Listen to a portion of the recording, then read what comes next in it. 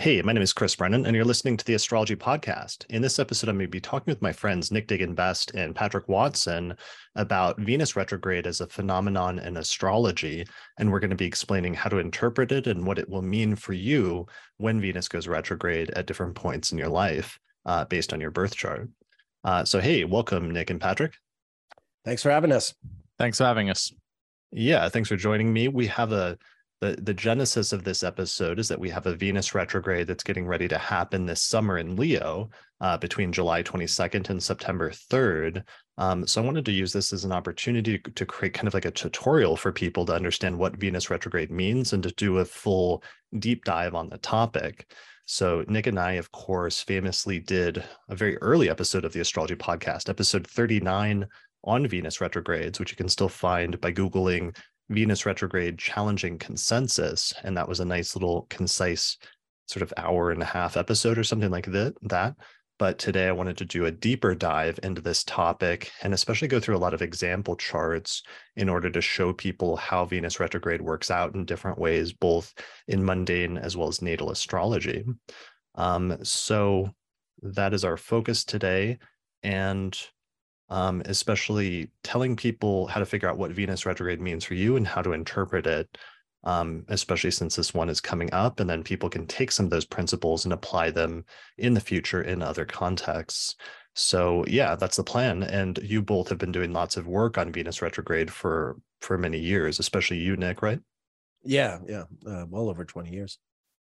And everything I know about Venus, comes from Nick. So that's not true. You've done quite a bit of work yourself. Yeah, I have. I have. You followed my example, but yeah. I didn't mean to shortchange. Yeah, but I myself. But no, I've always looked up to Nick's work on Venus, and that's definitely informed a lot of my approach to those cycles of the planets. Nice. Okay. Good. All right. Well, we'll get into all that during the course of this. So why don't we go ahead and jump right into it? So first things first, let's set the stage by talking a little bit about the planet Venus and what Venus signifies in astrology in general, because that helps set a foundation for what Venus actually means when it goes retrograde. So some of the basic significations of Venus is it signifies in astrology topics like love, relationships, unions, or the concept of union in general, as well as unifying and reconciling things. Venus also represents art, harmony, and beauty. So those are some basic things. What are some other significations of Venus that come to mind for each of you? Sort of consensus, the social contract, the norms that we all accept as a society. The unwritten rules, if you will, not the law, but the sort of the unwritten rules that we all know we're supposed to follow. And if anyone sort of veers off that course, it catches everyone's attention one way or the other. Right. Yeah, I think it's the social dimension of the world, and that actually is more profound, I think, than we typically assume at first. I think that way of looking at Venus as sort of the social planet allows us to see how it's not just about sort of interpersonal relationships between people, but as you'll see, also has a broader significance for entire groups of people and our social relations with each other as groups of people. I think a great sort of buzzword and counter buzzword is tasteful and distasteful. And to remember that both those words fall under the purview of Venus. So it's not just about what is beautiful and loving and pretty and attractive and symmetrical, but also our reaction to that which is not, or that which is, repels us. And that kind of comes from the way its cycle operates, right? It's a very symmetrical, even kind of cycle. Yeah. I think the symmetry is a big part of why its significations are what they are in astrology. Mm-hmm. Right. It forms really beautiful pattern over time as it goes through the zodiac, and we'll show some of that later on as we get into Venus's astronomical movements. So for more about the basic meaning of Venus, check out the episode I did previously with Becca Tarnas in my Planet series, which is episode 315, which was titled Venus in Astrology, Meaning and Significations. All right, so moving on. So Venus normally, in terms of its orbital cycle, usually takes about a year or so to do a complete orbit through the zodiac. And normally Venus moves forward through the zodiac at about one sign every 3 or 4 weeks. When it's doing its normal motion through the signs of the zodiac, going from sign to sign and forward in direct motion from degree to degree, from 0 to 30 degrees in each sign, and in the normal, counterclockwise motion through the zodiac from Aries to Taurus to Gemini, and so on and so forth. However, periodically, Venus will go retrograde, which is when it slows down and it starts moving backwards for 40 days, both backwards in terms of the signs of the zodiac, and instead of going through its normal movement of going counterclockwise, it starts going clockwise through the signs of the zodiac, or backwards, like from Gemini to Taurus, or from Taurus to Aries, and so on and so forth. And it also moves backwards in the order of degrees, so that instead of going from 0 to 1 to 2 to 3 to 4 degrees, it starts going like from 4 to 3 to 2 to 1 for a period of about 40 days. So it literally slows down and it starts moving backwards in its normal motion. And sometimes that can take it into the preceding sign as well, if that, if that happens to cross the sign boundary. Right. Yeah. So that's really important. And here is a diagram just to set up the astronomical scenario that we're talking about, where normally Venus is going forward, but then when it does is it slows down and then does almost like a U-turn and starts moving backwards in its normal order of motion. And then eventually after that 40-day period, it slows down again. It does another U-turn and stations direct, and then it begins moving forward again after that point. So the retrograde or Venus retrograde period is just that span of time, especially right in the middle of that process when it's moving backwards. And the middle of the retrograde is when Venus retrograde is conjunct the sun. That's basically when Venus passes between the Earth and the sun. So that's another way to conceptualize it astronomically. What's happening is Venus is coming closest to the Earth and making that alignment between Earth and the sun. Yeah, I'm going to share my screen here for Solar Fire for those watching the video version, to show people what that looks like just when plotted on an astrological chart. So here's today, and I forgot to mention the data. Today is Tuesday, June 13th, 2023. We started recording about 9 minutes ago, so we started recording a little bit before 1 p.m. With Virgo rising here. Denver time. Yeah, Denver, Colorado, Mountain Time. So today on June 13th, we see that Venus is at 7 degrees of Leo. And what will happen is we see Venus is moving forward through the sign of Leo, and it's moving forward in the order of degrees from, let's say, 18 degrees to 19 to 20 to 21. But the closer we get to the retrograde station, Venus actually starts slowing down so that it's not moving through those degrees as quickly. And then eventually, when we get to here, about late July, around July 22nd, Venus will actually stop moving forward at 28 degrees of Leo, and it will turn retrograde and begin moving backwards for 40 days. And going from 28 Leo, it'll move to 27 Leo, then 26, then 25, and so on and so forth.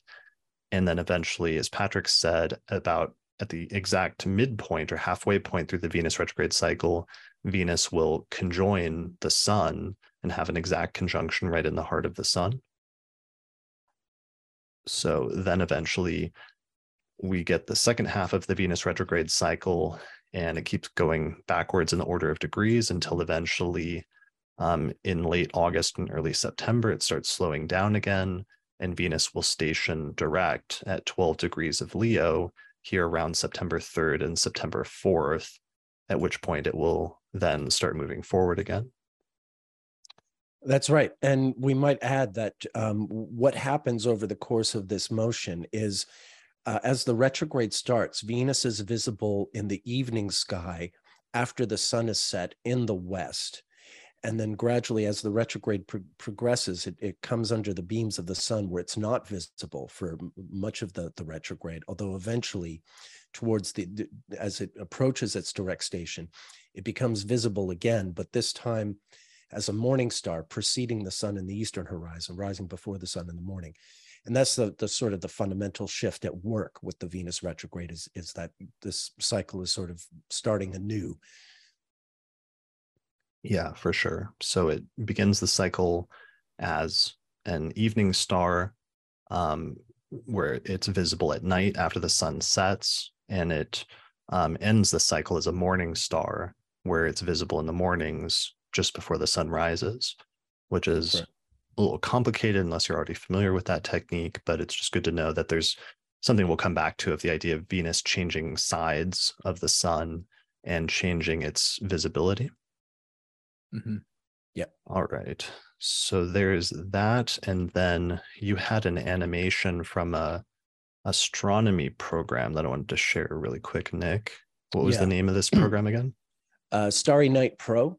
It's a top-notch astronomy program. I use it for animations. Well, I use it for a lot of things, but for video work, I use it because it makes these really great animations that you can use to illustrate things like the Venus retrograde cycle here. So you can see in the top left, it's July 17th, 1820. Now we're in August, and you can see Venus making this retrograde loop, and it's had the conjunction with the sun already.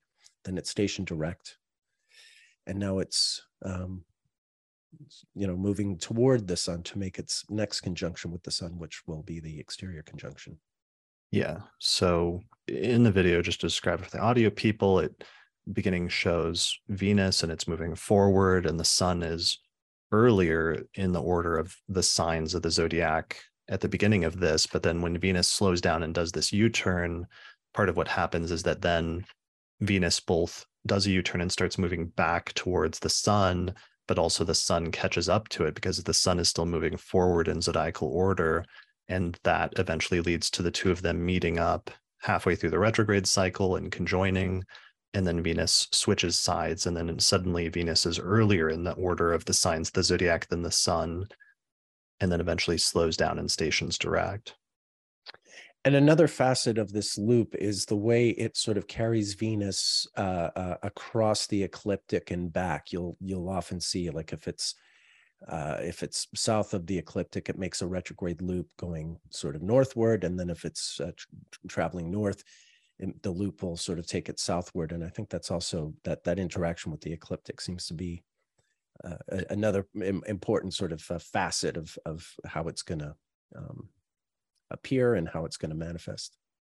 Yeah, and the other thing that you focus on that we'll talk about later also is that the Venus retrograde then is also tied in with Venus having her greatest distance from the sun, or greatest elongation. That's right. This year, Venus had its greatest elongation from the sun on June 4th, which is, it's about 50 days before the retrograde station. Yeah, but the general point is just Venus gets really far away from the sun, and then at the retrograde, it turns and starts moving back towards it. But both ends of the retrograde are sort of in some way connected with Venus being as far from the sun as she can get, because she can never get more than 2 signs away from the sun, or about how many degrees? It's like 40 something degrees. 40 something, yeah. Something 48. Like that. 48, yeah. Sounds okay. Right. All right.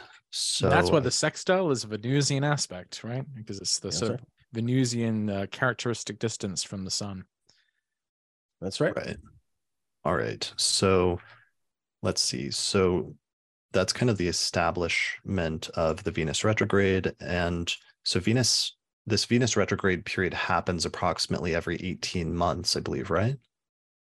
Yeah. Yeah.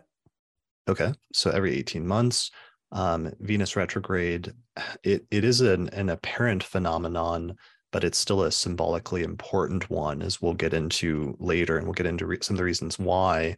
One of the things that's important, one of the last important things astronomically, is that Venus retrogrades only happen for the most part in about 5 signs, right? Because Venus will go retrograde every 18 months, but it actually has a pretty fixed pattern that it creates across the signs of the zodiac.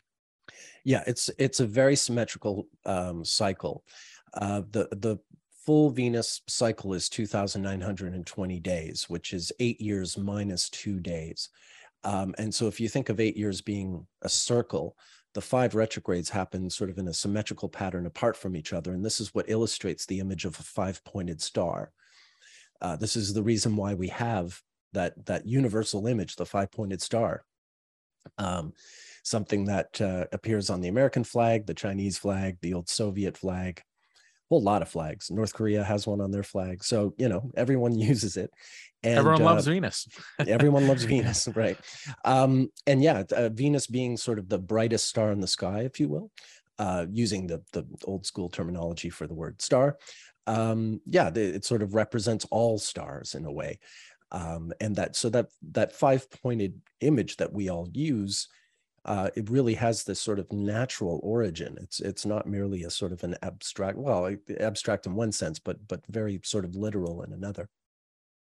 Right. So Venus will go retrograde in one of these 5 signs roughly every 18 months. And then what's weird about it is that it will repeat the same retrograde in roughly the same sign of the zodiac every 8 years. So I've got a diagram up right now that shows some of the Venus retrograde dates. And so when we're talking about this current one that's about to happen in Leo between July and September of 2023, that's going to happen in Leo. And if we go back 8 years to the summer, the same time frame of July, September of 2015, we'll see Venus also going retrograde in roughly the same area of the zodiac. And then if we go 8 years before that to 2007, July to September, we'll see Venus going retrograde again in roughly the same spot of the zodiac. That's correct. All right, so that'll be one of our interpretive principles that we'll come back to later, is paying attention to the repetitions in 8-year periods and why that's important, and how you can use that as a little astrology hack to figure out what the upcoming Venus retrograde period will mean for you, is by looking back at past retrogrades in the same area of the zodiac or in the same spot in your own birth chart. It's a fantastic hack for any style of astrology. Following the Venus retrogrades, no matter what kind of how you apply astrology, it really comes in very, very handy, because any chart you look at, you immediately have a sense of how Venus operates in that chart if you understand the cycle. Little side note as well is that the relationship of the number of retrogrades and the number of Earth years that take place in 5 retrogrades within 8 years, that technically forms the golden ratio, 1.6. Yeah.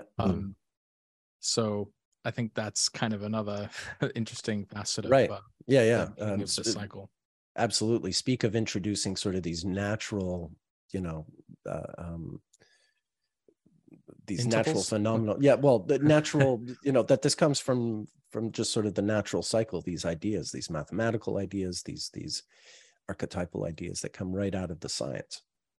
Yeah, that like mathematical formula are replicated in, or actually like are in nature and show up in nature in different ways. And then that also comes through in different ways in which it's connected to time and our experience of time, and through astrology also our realization of a different or experience of a different dimension of time, that time has a much more qualitative side to it than we're usually used to thinking of. Mm-hmm. All right, so those are the basics of Venus retrograde in terms of what it means, what it is astronomically, just as an astronomical cycle. Let's talk a little bit about what Venus retrograde actually means from an astrological standpoint.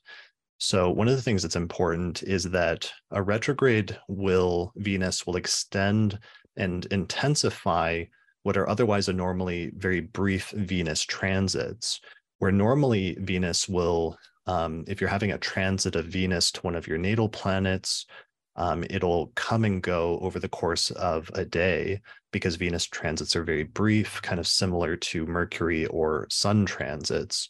But when Venus goes retrograde, it will actually transit the same planet 3 times in your chart if you have a natal planet that it passes over around the time or during the time of the retrograde.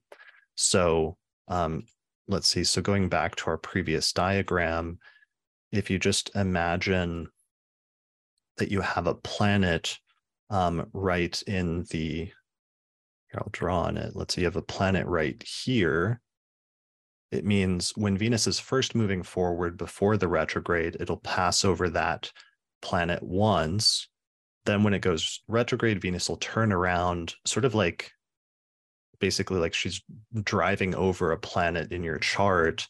But then she stations retrograde and then puts the car into the reverse, backs over that planet like a second time. And then when Venus eventually stations direct, it will go forward and it'll move over that planet or that degree in your chart a third time. So that's really important, again, just as a basic astronomical phenomenon when trying to understand what a Venus retrograde means. In general, is that it means a normally fast Venus transit that would only come and go once very quickly over the course of a day suddenly gets extended into a 3-pass Venus transit that you'll experience in pretty quick succession over the course of a few months, or it's not quick succession, a pretty long succession of 3 months, you'll have the same exact transit 3 times. So it's like, if that's a positive transit, let's say your Jupiter is there, then Venus will conjoin your Jupiter 3 times. And that could be something more experienced as more subjectively positive or auspicious. But let's say you have a more challenging placement there, then it could be experienced as something that's a little bit more challenging that then gets elongated over the course of a few month period.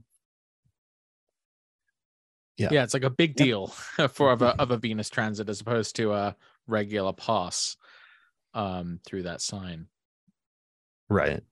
So that's one thing it does. The other thing in terms of elongating transits, another way that it elongates or intensifies transits is that if you have especially a planet around the stationary degree where Venus is going to station either retrograde or direct, then it means that you're going to have that transit not just pass like 3 times really quickly, but you may actually have, for example, if you have a planet right here, like let's say your, I don't know, your sun or something, Venus, if Venus stations retrograde right on top of that, then it means you're going to have an exact transit of Venus that's going to get extended over the course of what, like a week or two, as Venus is kind of hovering around that degree, which just creates not just a very long Venus transit, but also a very intense Venus transit at that time. Yeah. Yeah. Any other points to add about that? Not specifically, no. Beautifully done. Okay, cool.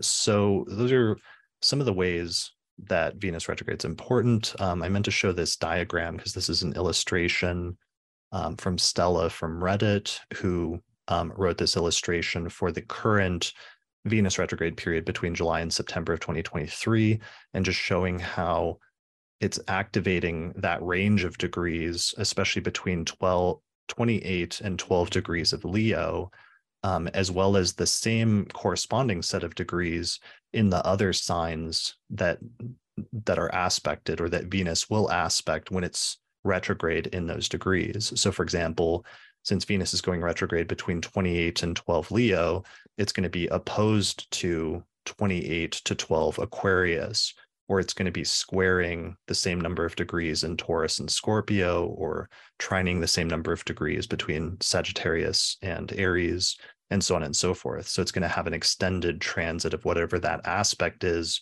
where it's going to hold that aspect or hit it 3 times during the course of the retrograde period. Yeah, the only other thing I would add to that is you would also want to take into account the transiting planets that are aspecting Venus as well during the retrograde, because that will distinguish different Venus retrograde periods that happen in the same signs 8 years apart. Those individualized conditions of the planetary arrangements of those periods will, qualitatively distinguish the different Venus retrograde periods in those signs. Yeah, in other words, you're at once you're looking at Venus sort of in this isolated sense where its pattern is sort of plays a role into itself, but of course always Venus is interacting with the different planets, and they're not moving at in an 8-year cycle. So with every 8-year return, Venus's relationship to the other planets will be entirely different than the previous 8 one, even though Venus itself is just sort of doing the same thing over and over. So for instance, in 2007, the Venus retrograde in Leo, excuse me, interacted with Saturn, because Saturn was moving from Leo to Virgo at the time. Whereas in 2015, the Venus retrograde in Leo was interacting with Jupiter, because Jupiter was in Leo at that time. So, and that, you know, negatively or positively for different individuals, it did sort of mold or shape the nature, more specifically, of the Venus retrograde transit, how it was experienced by different people. Yeah, and I've got a diagram for that from the last Venus retrograde that Kyle from archetypalexplorer.com made for me, where with that Venus retrograde in Capricorn back in late 2021 and early 2022, Venus stationed retrograde, and it made a conjunction with Pluto around that time, because Pluto was also in late Capricorn and Venus went retrograde in late Capricorn. So that ended up resulting in 3 exact Venus-Pluto conjunctions that were spread out over the course of a few months, where the first exact conjunction took place December 11th when Venus was still direct. But then when Venus went retrograde, it backed up and then conjoined Pluto again on December 25th. And then eventually Venus kept going retrograde and then stationed direct. And then after it went direct, it eventually caught up to and conjoined Pluto one last time on March 3rd at the end of Capricorn. So it's not just that Venus retrogrades can have this triple transit to natal planets in your chart, but also part of the quality of Venus retrogrades is based on what planets Venus aspects during the course of its retrograde in the sky as well. That was a loud one. Yes. Yeah. Right. You can say that again. Yeah, we'll come back to that one later. Yeah. All right. So so that's one of the things. So it elongates and intensifies a normally brief Venus transit. Other things in terms of what Venus retrograde means, since it's a retrograde and since Venus slows down and starts moving backwards in the order of signs, it goes backwards to retread old ground, or it returns back to degrees of the zodiac that it's already passed over and sort of looks backwards for a period of time instead of looking forwards. And so symbolically, retrogrades in general can also involve looking back into the past. And sometimes this symbolically or literally means looking back into the past during this period for people. Sometimes something from the past is brought back to you, or is brought back into the present, or sometimes the period can involve reconnecting with something from earlier chronologically, which can show up in a number of different ways, I think, in a person's life, right? Yeah, certainly. Yeah. Oh, go ahead, Watson. I was just going to say, with Venus, especially X's, you know, it's probably like the #1 booty call transit, right? Where people from your past who you thought were gone, you know, they have a way of resurfacing, but not always to just repeat the same experience. It can often serve as a kind of reminder of, you know, maybe the reasons you left it behind in the first place. So yeah, I just want to add sometimes that. To the extent that Venus is like the planet of relationships, sometimes old relationships resurfacing or going back and relooking at or revisiting old relationships is pretty standard. Mm-hmm. It's definitely one of the ways. It's not the only thing that can happen, but it's certainly one of the things that people find happening to them during these times. Yeah. Yeah, well, and I've also noticed that it also depends on what house it's going through in your chart. And sometimes it can be revisiting different types of relationships from the past, but they don't necessarily have to be romantic ones. Like in 2020, we had a Venus retrograde in Gemini, and it went retrograde and stationed on my the degree of my IC, which represents like family and origins and roots and things like that. And I had like an uncle that I hadn't seen in almost like 20 years reconnect with me, as well as meeting like a cousin that I hadn't seen in over 30 years and another cousin that I hadn't met, but also talking with my uncle about my dad and like learning about him a lot and his story. And that was a really interesting going back and reconnecting with my own roots in a way with Venus retrograde around my IC and some of those fourth house topics coming back or being revisited at that time. Yeah, yes. I definitely relate to that. Yep. So that's a possibility. Another thing that comes up sometimes with Venus retrogrades is reviewing or reconsidering current relationships in your life of different types, because it involves Venus slowing down and looking backwards in order to decide, sort of assess where it's currently at. But it can also act as a pivot point in terms of deciding where you want to go in the future. But sometimes when you're at a crossroads in your life, it's not just about looking forward, but also looking backwards and trying to determine where you want to go from here based on what led you up to the present point. Can definitely function as a relationship stress test. And sometimes it survives. Sometimes it doesn't. Right. I think in many ways the Venus retrograde transit involves like reconsiderations or rethinkings and reapplications of strategy. Or the principle you're describing, it's a lot more expansive than that in terms of in the ways things can return or in the ways that things change during this part of the cycle. Right. Internally, externally, what have you.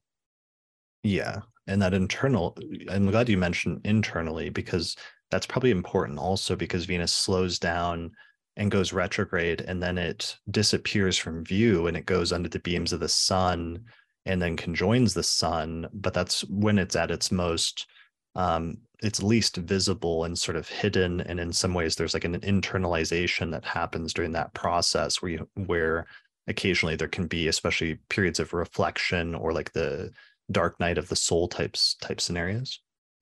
Yeah, certainly. I mean, one sort of shorthand approach that I use Venus retrogrades for in consultations, if someone's got a rising sign that is one of the 5 signs where Venus goes retrograde, so say people with Leo rising coming this summer, very often I find, just in a broad sense, and everyone that comes to me for consultation tends to confirm this. The idea is if after a person has lived their full life and someone wanted to write a biography of that person, the periods when the Venus retrograde crosses the person's ascendant makes these very sort of natural places to start a new chapter in that book. Like, the way biographies are written, there tend to be, if there's 20 chapters or 10 chapters or whatever, there's just, the very natural places, even though you're describing real events in an individual's life, there are these natural places to sort of end one chapter and begin a new chapter of the book because the person moved from this phase in their life to that next phase in their life, whatever the context may be. And virtually without fail, you can always look to that particular transit as being at least one of those periods where, like, boom, chapter 2, and then so-and-so went on to do such and such. Right. They end up forming some of those unavoidable narratives of someone's life. Like, Right. So it's like a transition point or a turning point or a pivot, which is really striking because astronomically, as we saw in that animation from the astronomy program you use, it literally in the sky, Venus does this kind of circle or this pivoting motion over the course of a few months. So and a pivot or a turning point like that, very much can symbolically mean like a turning point in a person's life. Yeah. Mm-hmm. All right. It's really, really reliable technique. I'll put it right out there. Sure. So another thing or another area for Venus that's a major part of Venus retrogrades also is that a retrograde represents something that is symbolically and from an astronomical standpoint, something that's anomalous, something that's weird, or something that stands out because it goes against the grain. Because normally all of the planets, or normally Venus most of the time, is moving forward in the order of the signs of the zodiac. Normally it's always moving forward in the order of degrees from 0 to 30. But then all of a sudden during this brief period, it's doing something different and it's doing something that stands out as odd or kind of weird in a sense, because it's contrary to what it's usually doing most of the time. So as a result of that, astronomically, sometimes that shows up from a symbolic standpoint as well, where it can coincide with events that relative to Venus are kind of weird or odd or go against the grain of something that is normal, that comes normally for that planet. So yeah, we'll get into some specific like examples of that for sure. I know one of the things that you bring into that's sort of connected with that is themes of like social consensus, right, Nick? Yeah, the sort of the rules that we all follow, you know, be it how we dress, or how we sort of consider, you know, certain kinds of relationships, or I mean, it's just the sort of the agreement and disagreement that we have as a society or as a community, in terms of like what is done and not done, as they say. Politeness and rudeness, you know, again, I want to stress the sort of the dichotomy, that the whole sort of breadth of thing, as opposed to like a lot of times astrologers will talk about Venus and they'll just talk about the pleasant stuff, but Venus is absolutely sort of, it's the spectrum of pleasant to unpleasant. Okay. Yeah, the social norms, the social contract. Yeah, that is kind of the sort of broader view of Venus. Yeah, and those who want to break the social contract or change it, or you know, amend it. Yeah, or restore it. Not so much not preserve it. It's always like either restore it or advance it, or, you know, it's not preserve. It's you know, it's always about changing it, either changing it or changing it back, depending on, you know, the individual and the circumstance. Right, revising the social contract. Yeah. Okay. And then Patrick, did you have other points about that? Well, since Venus has that social dimension, because Venus is in such a sort of, in some ways, a compromised position when it's moving backward, it can coincide with delicate or charged or really complicated social situations and social breaking points. Even if you look at your own chronology, especially if you've had relationships in your life, especially romantic relationships, you can often see how these periods where Venus is retrograde may coincide with sort of important developments along those topics in your life. And I mean, it can be the formation of new relationships, it can be breakups, it can be breaks in the relationship. It can also be times of marriages. So it's not always one thing or the other, but it just seems to highlight that those things are sort of happening. And oftentimes sort of the complicated social situations that can come up in relationships coincide with these Venus retrograde periods. Like I mentioned, breakups or divorces. Sometimes you see cheating, infidelity, the sort of you know, kind of naughtier side, I guess, of Venus retrograde. So it shows those things sort of fall outside the norms of expected behavior. And so that's how you can sometimes see Venus retrogrades coinciding with those sort of delicate or charged or complicated social situations, because it's elevating the principle of desire in challenging ways, either progressive or regressive. And speaking of which, I mean, you know, sure, like things like extramarital affairs can occur during the time, but more specifically, the revelation of extramarital affairs can emerge. Yeah, fair enough. There's quite a, you know, Venus retrogrades have a terrific history with regard to scandal, because that's part of what you get when you're challenging the social consensus. You get a pushback, like, what, so and so did what, and that kind of thing. This is not done. Again, that idea of this is done or this is not done, and you know, you'll have two camps chanting one or the other. Got it. Okay.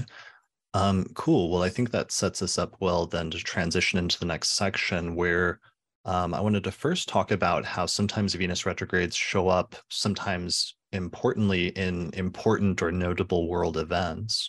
And then after that, we'll transition into talking about how Venus retrograde shows up in example charts in people's individual lives and isolated instances like that. So sometimes Venus shows up in world events. In terms of Venus retrogrades, I always think of in this current Leo retrograde that's coming up this summer, I always think back to the last time that Venus went retrograde in Leo, which was about 8 years ago now, in the summer of 2015. And one of the notable things that happened in the buildup to that retrograde that always stood out, because we started doing the monthly forecast episodes of the Astrology podcast around that time. So it was like one of the first major events we commented on in doing the forecast episodes. And it was that on June 26, 2015, the Supreme Court decided the case Obergefell versus Hodges, which essentially legalized same-sex marriage in the United States nationally, like pretty much overnight at that time. And I always remember that partially because there was a Venus-Jupiter conjunction that was happening in the sky at that time that was actually very visible and very bright because Venus was pretty far from the sun. And so you could actually see Venus and Jupiter in the evening just after sunset. And those two planets were like coming together right as that happened. But also because that was that preceded a Venus retrograde that was about to happen and that was getting ready to happen in Leo, that was just getting ready to start at that time. And one of the things that ended up being really interesting in retrospect is that Venus then went retrograde in July, just like it's about to do this year, and it's retrograde for 40 days and 40 nights. And I read a Gallup poll later on that said that 1 in 10 weddings were same-sex couples in the summer of 2015, and that it said something like 96,000 same-sex couples were married between July and October of 2015, which would have been sort of centered on and during the course of that Venus retrograde, as well as the pre and post retrograde shadow periods, which we'll get into, I think, a little bit here pretty soon in talking about that. But that was really a really major and notable world event that kind of occurred at that time. And for me, it was kind of interesting because it was characterized in a relatively positive way by the fact that Venus was getting ready to go retrograde, and it was conjunct Jupiter at the time. And there was like this, at least, largely this positive, basically social thing that happened that affected a lot of people and also was clearly directly related to marriage, to Venus, in that it was connected to the topic of marriage and who could get married, and allowing a lot of people to get married who couldn't previously. If you think of Jupiter in terms of confirmation or validation or even archetypally, the Supreme Court judges. Itself. Yeah, exactly. Yeah. Laws, the judicial confirmation and approval of Venus as a principle. Well, again, the sort of the distinction I'd make between Venus and Jupiter is their conjunction in this instance is beautifully illustrated because, yeah, Jupiter is the law, whereas Venus is sort of the rules, like it's, and so this was a merging of the consensus with law. If you will, of the unwritten rule to the fact that people of the same sex do fall in love and do want to be life partners, to the law sort of merging with that change. Yeah, well, and also maybe representing like the changing of consensus. Yes. And those like watershed moments where something builds up and consensus is changed. Because what was so striking about that is it wasn't too long before that. It was only in 2012, for example, I think that during the 2012 presidential election, that Obama openly endorsed same-sex marriage for the first time as a leading presidential candidate. Whereas even I think before that in 2008, he didn't, and no candidates did prior to that time. But over the span of a relatively short span of time of years, suddenly it's like the consensus in the country had changed enough that there were these important turning points. He made that announcement in May of 2012, which was Venus retrograde. The Venus retrograde in Gemini. And then 8 years prior to that, in 2004, Massachusetts was the first U.S. state to legalize gay marriage. So you can see the 8-year synodic cycle of the Venus retrogrades in Gemini kind of coinciding with these important developments for the progression of this topic. And there's another one. I was going to give a shout out to Maurice Fernandez pointed out to me, the astrologer Maurice Fernandez pointed out that the first country to legalize same-sex marriage was the Netherlands on April 1st, 2001. And that was a Venus retrograde in Aries. It was like right in the middle of the Venus retrograde cycle, shortly after the conjunction between the Sun and Venus in Aries. So Venus was at 7 degrees of Aries retrograde, and the Sun was at 11 degrees of Aries. So it was literally like right after the Sun-Venus conjunction, which is right in the middle of the Venus retrograde cycle. I was really thrilled. Maurice reminded me, because it just so happens I was living in the Netherlands in the spring of 2001. I was there when this happened and sort of witnessed the event. And it was an interesting spring. We'll get to another example I know in a minute involving the Netherlands during the same time period. That also relates to Venus retrograde. But yeah, it really did sort of, here we were in a brand new century. And I found myself in this, generally speaking, progressive country, although you can misunderstand the Netherlands, I think, to some degree. More than anything, they're very pragmatic. They're more pragmatic than progressive. And any law they pass is because it makes common sense to them. And that was, a big part of the rationale behind their taking the lead in this situation as well. Interestingly, Australia voted in favor of legalizing gay marriage in November of 2017 at a Venus-Jupiter conjunction in Scorpio. Venus wasn't retrograde, but there was still that same Venus-Jupiter signature that we saw from June of 2015. So it's almost like astrology works, I'm almost convinced. That's crazy talk, Watson. That's crazy. Right. Yeah, get off this podcast. Where do you think you are? Yeah, if I had known before I brought you on here. So embarrassing. So one of the things this brings up, we should mention, is I want to mention the pre and post retrograde shadow period, because it's kind of been alluded to already when I talked about the 3 passes of Venus. So we're focusing here, and we've been focusing up to this point largely on the retrograde period itself, and this is the 40 days and 40 nights when Venus is actually moving backwards from our vantage point astronomically. But during that time, it's retreading a series of degrees that had already passed through when it was direct in the lead up to the retrograde period. And so what we call this at this point, or what astrologers generally have started calling it over the past few decades, is the pre-retrograde shadow period. Is the range of degrees that Venus first moves through that it will later come back to during the retrograde period. So an astrologer named Roxana Muse, I think, is the first person who coined this terminology and really started promoting it in the 1980s, of paying attention to the range of degrees that Venus passes through before the retrograde period, and that in some ways the retrograde period kind of begins in some ways during the pre-retrograde shadow period, because Venus starts moving through degrees that she'll later come back to. And as a result of that, it can sometimes set up a sequence of events during the pre-retrograde shadow period that will then be revisited during a period of intensification during the retrograde period itself.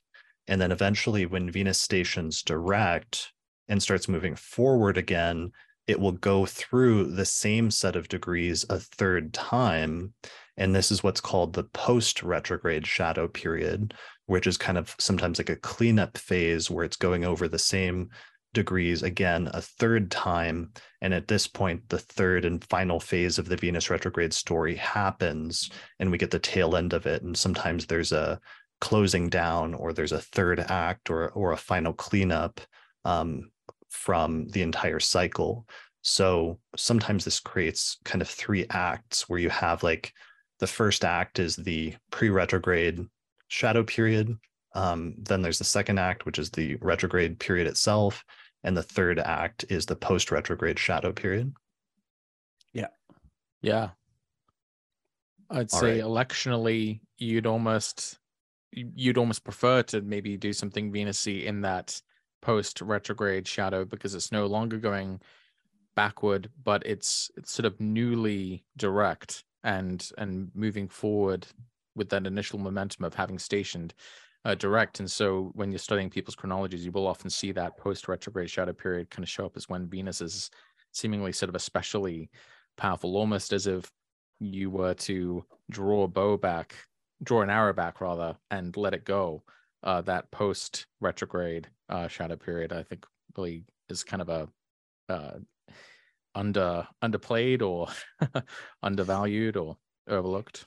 It's certainly the thing about this part of the Venus cycle is it's certainly it's not just the retrograde, but there's a whole sort of dance that indeed it includes the shadow. So even though you've got the 40-day retrograde, these shadow periods are well over 30 days, between like about 32, 33, 34 days before and after the actual 40-day retrograde period. So it really does sort of expand that range, but it's I think there are important points to mark that if you're just focused on the actual retrograde motion itself, you're missing a bigger picture.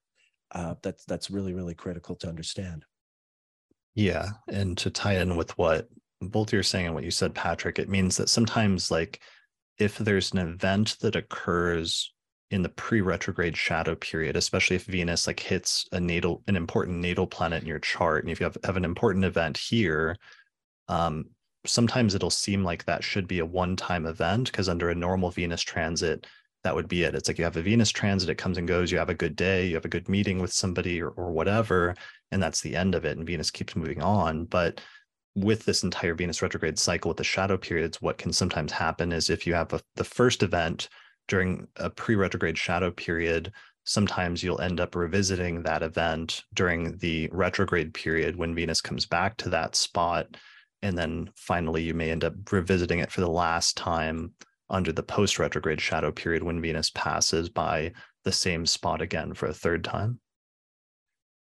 So that can be important to pay attention to, and that's going to come up because sometimes when we're talking about Venus retrograde periods, we'll be talking about not just the 40 days of Venus being retrograde, but we'll be giving some examples that include the pre or post-retrograde shadow periods, because it's still tied in with the broader phenomenon of the Venus retrograde during that time frame. All right, so with that in mind, that's why we have in the diagram from Stella, we note not just the retrograde periods, but also that the pre-retrograde shadow period this year begins on June 19th, when Venus passes 12 degrees of Leo, because that's the degree that Venus will later retrograde back to when Venus stations direct later on in September. So the pre-retrograde shadow period begins on June 19th when Venus passes 12 Leo. It goes retrograde on July 22nd at 28 Leo. It'll retrograde and move all the way back to 12 Leo before it stations direct on September 3rd. And then finally, the post-retrograde shadow period is not going to be over until Venus leaves and passes 28 degrees of Leo, which is the degree that it originally stationed retrograde at. And that final post-retrograde shadow period will end on October 7th. So when you look at it from that standpoint, it's kind of elongating the whole Venus retrograde time frame from this 40 days and 40 nights that is the actual retrograde period itself, and it's turning it into a much broader thing that's taking place between June 19th and October 7th of 2023. So, and although we're explaining this primarily within the context of this current retrograde period, this is going to be applicable essentially to all future retrogrades as well. Yeah, and really, I mean, in astrology, in a broader sense, I mean, we tend to look at any planet's retrograde phase. We tend to look at the shadow periods in that context as well. So it's not just Venus, but yeah. Right. So, okay, so that's important because then again, situating that within the context of the 2015 Venus retrograde in Leo, when the Supreme Court decision happened, Venus was already in her pre-retrograde shadow phase. So in that way, the Venus retrograde circumstances surrounding that retrograde had already started to build up for many people in their life. Then Venus went retrograde in July, like, thousands, almost 100,000 marriages, took place between different same-sex couples that suddenly were able to get legally married in different areas that they couldn't previously. And then eventually that whole retrograde and shadow phenomenon wasn't over until October. But, interestingly, that just happened to coincide with this period where there's this great intensity that was noted in that Gallup poll of all these people being married between July and October. Mm-hmm. Mm-hmm. All right. So that's one major example of Venus retrogrades and like major world events taking place that are relevant to many people. In other types of Venus retrograde events, there can sometimes be scandals, which you guys have both mentioned already. One of the most famous scandals was the Bill Clinton, Monica Lewinsky scandal broke during or around the time of the Venus retrograde in Aquarius and Capricorn in 1998, right? Yeah, it was really close to the actual Sun-Venus interior conjunction itself. Yes, it was right in the heart of the retrograde, and of course that was pretty explosive because it brought up all those questions about, what's the right way to act? What are the what are the boundaries of a marriage? And it goes on and on. Things. Yeah. So here's so January 17th, 1998, the sun is at 27 Capricorn and Venus is at 25 Capricorn, and Venus is retrograde. So it's right in the middle of the halfway point in the cycle. And what happened? It was just that this is when the story first came out. Yeah. Mike Drudge, I believe, was the one who reported it, and which boosted his career. The famous Drudge Report would be infamous from then on. From there, it bled into mainstream media pretty quickly and exploded. I remember at the time, I was an astrology student at the time, and the very early days of the internet, America Online and all that, and what astrology forums existed at the time. Astro.com, Astrodienst, had this forum that myself and whoever was around at the time participated in, and it was something that we were analyzing to death. It was, for me, for my sort of entry into astrology at that point, I'd been a student for about 3 years. It was where for me, astrology started to merge with sort of day-to-day politics and the kind of work we're still doing now, where we're looking at astrology in the world. Whereas, in those first 3 years of study, I was mostly doing natal astrology. I was looking at transits, but really it started to make me aware of astrology happening in the world and astrology reflecting changes in the world. Because Venus, the planet of like relationships, was going retrograde. All the astrologers were talking about that, because this would have been halfway through the retrograde cycle. So you would have seen everybody already talking about how the planet of relationships is going retrograde and there should be major events with that. And then all of a sudden, right in the middle of that, one of the most talked about and newsworthy and sort of explosive relationship scandals of the decade happened, like right in the middle of that retrograde cycle. Yeah. Yeah. And just every media outlet was like talking about it constantly. Yeah. Right. And I also think the beginning of that story is so fascinating that Bill Clinton first met Monica Lewinsky at his birthday in 1995, which was on the day of a Sun-Venus exterior conjunction in Leo, conjunct his sun and conjunct her Venus. Right. Yeah. So it's part of the broader Venus cycle and the conjunctions with the sun. And the synodic cycle, the important relationship between the sun and the Venus, is kind of at the core of this. And even though we're often focusing on the retrograde period itself, which is when Venus is really far away from the sun, at the very core and the very heart of that is actually the conjunction with the sun. Yeah. And there are also 5 exterior conjunctions between the sun and Venus, just like there are with the interior conjunctions with the retrograde. So you've actually got 2 5-pointed stars that have a sort of perfect symmetrical overlay.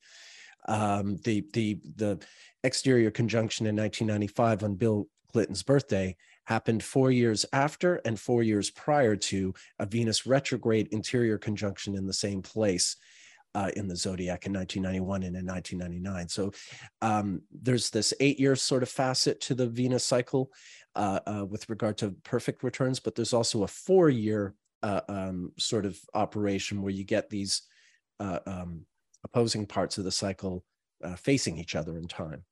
Mm-hmm. Right. Yeah. And I talked about this previously last fall in an episode with Ariel Gutman, which was titled The Venus Star Point Cycle, which is what she calls it. And you can find that on it's episode 371 of the Astrology podcast, titled The Venus Star Point Cycle with Ariel Goodman. Yeah. So anyway, so that's an example, and we'll move on from that. But just the significance of that, for people that weren't around at the time, was just that this scandal broke, and then it ended up dominating and being the focal point of a large part of the remainder of Bill Clinton's presidency and legacy. And he was also eventually impeached for it, which was a notable, important way that it impacted his career and sort of legacy. And even though he stayed in office and it didn't end his presidency, it ended up becoming sort of like a blemish on his presidency in some ways during that time. So it was a pretty significant event. Although immediately at the time, his popularity actually rose. Like, he actually rose in the polls. I mean, I agree in the long term, it's very damaging for him. But during the presidency, he actually reached, I think, a peak in popularity after it was. But it wasn't because like people were endorsing that. It was because he denied it initially. And right. I think people weren't clear what the truth was or what was going on. And yeah, but it was just a major event, so that it wasn't just a natal event for him necessarily, but it was also something that kind of like the entire country and US and the, different decisions even potentially that the US was making at that time. Even, some have speculated, I don't know if that's true, but even like militarily, whether there were decisions that were made that were partially connected with that or resulted from it and things like that. But it was a whole thing that happened anyway. So that's one example of types of things that can happen sometimes under Venus retrogrades. Other things that are notable in terms of mundane things is sometimes, Nick, you talked about tastes and what is in good taste or was bad taste. And that can be a very Venusian thing. So sometimes like changes in trends or things that become trendy can be relevant, I think, during Venus retrogrades or around the time of Venus retrograde transits. So one of the ones we've talked about is that Nirvana released Nevermind, which kicked off the grunge sort of fashion era, as well as a huge change just in music and fashion. And that was right after a Venus retrograde period ended, I believe, right? Yeah, and it was the result, part of the reason of the explosion. I mean, it was an excellent album, but in that summer, just prior to the album's release, or not too long before, it might not have happened specifically in the summer, but it started to really change things in the summer.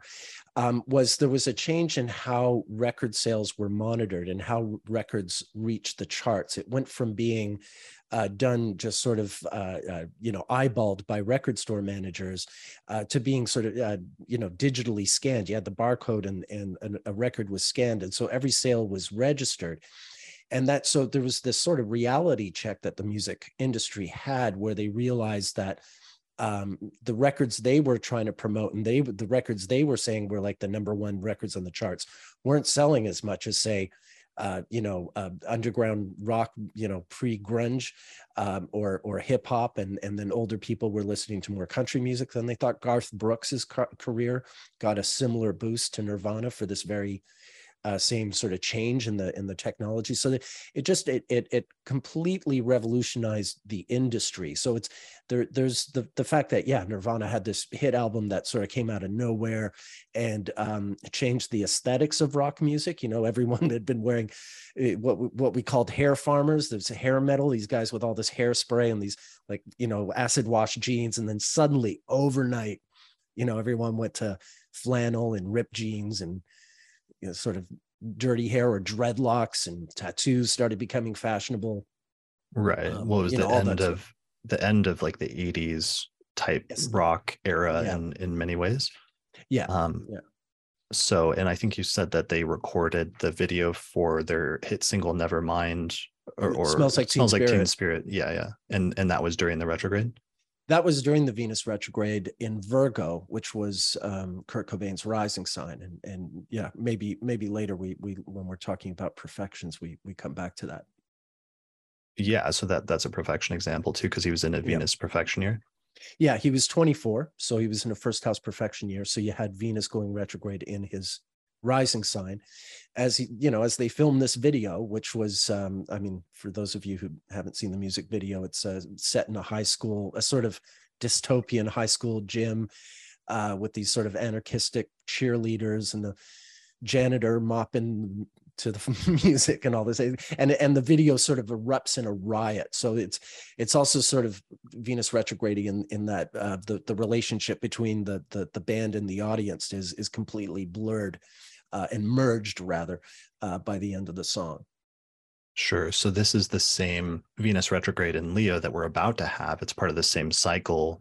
If you take it back in eight-year increments, I don't know how many years is that since now 1991, 30 something years, but also one of your points 32. Is that 32 years. Okay. Multiple of 8. It's a multiple of 8. It's always a multiple of 8. So right. So, but one of your points, even though one of your points is that Kurt Cobain, and maybe we could just mention it since we're already talking about it, but he was born with Virgo rising, and the Venus retrograde that summer, it stationed retrograde in Virgo. Yeah, quite early Virgo, basically opposite his sun. So not quite on his ascendant, but in his rising sign. So, speaking in terms of perfections, it was, and it's interesting because if you think about it, the retrograde in those days went from Virgo to Leo. These days it just happens in Leo. But he was in a first house perfection year, and the Venus retrograde went retrograde in his rising sign, but then it retrograded into his 12th house, which, if you think about it, really reflects his story in terms of his relationship to stardom and fame. Right. Like he had a very sort of 12th house ultimately. Like, sure, he made this great album and he wanted people to like it, and he made the video and hoped it would be a hit, but the thing he got in the end sort of pushed him back to the 12th house. Like, whoa, I can't handle this. Right. Well, he's somebody that always had that tension of, on the one hand, he wanted to be a famous musician and like pushed for that earlier in his life and strived for that. But then also he was a very sensitive and somewhat shy type of person. And so when they released that album, suddenly he became one of the most famous and sought after people in the world, and somebody that suddenly became the face of like his entire generation. And he was completely kind of like unprepared for that level of like fame and stardom. Yeah, and coming back to the matter of taste and distaste, as a I'm only a year and a half younger than he was, and so we've all got the Pluto, Uranus, and Virgo in that generation. We Gen Xers, especially from that little period of time, were just mortified by anything commercial or popular. And so there was this whole thing, like, I think part of it for him was he found it distasteful to be sort of involved in the music industry with sort of, other elements that he found distasteful. Like having to go on awards shows or any of this kind of stuff that wasn't necessarily, it didn't suit his aesthetic, which is another great sort of Venusian word. So yeah, the whole thing, he was changing the music world, but also the music world was sort of changing him. And not necessarily as positively as the other way around. Right. Yeah. So, and that goes to your point about if a Venus retrograde happens in your rising sign, sometimes that can be a really important year and really important turning point in your life.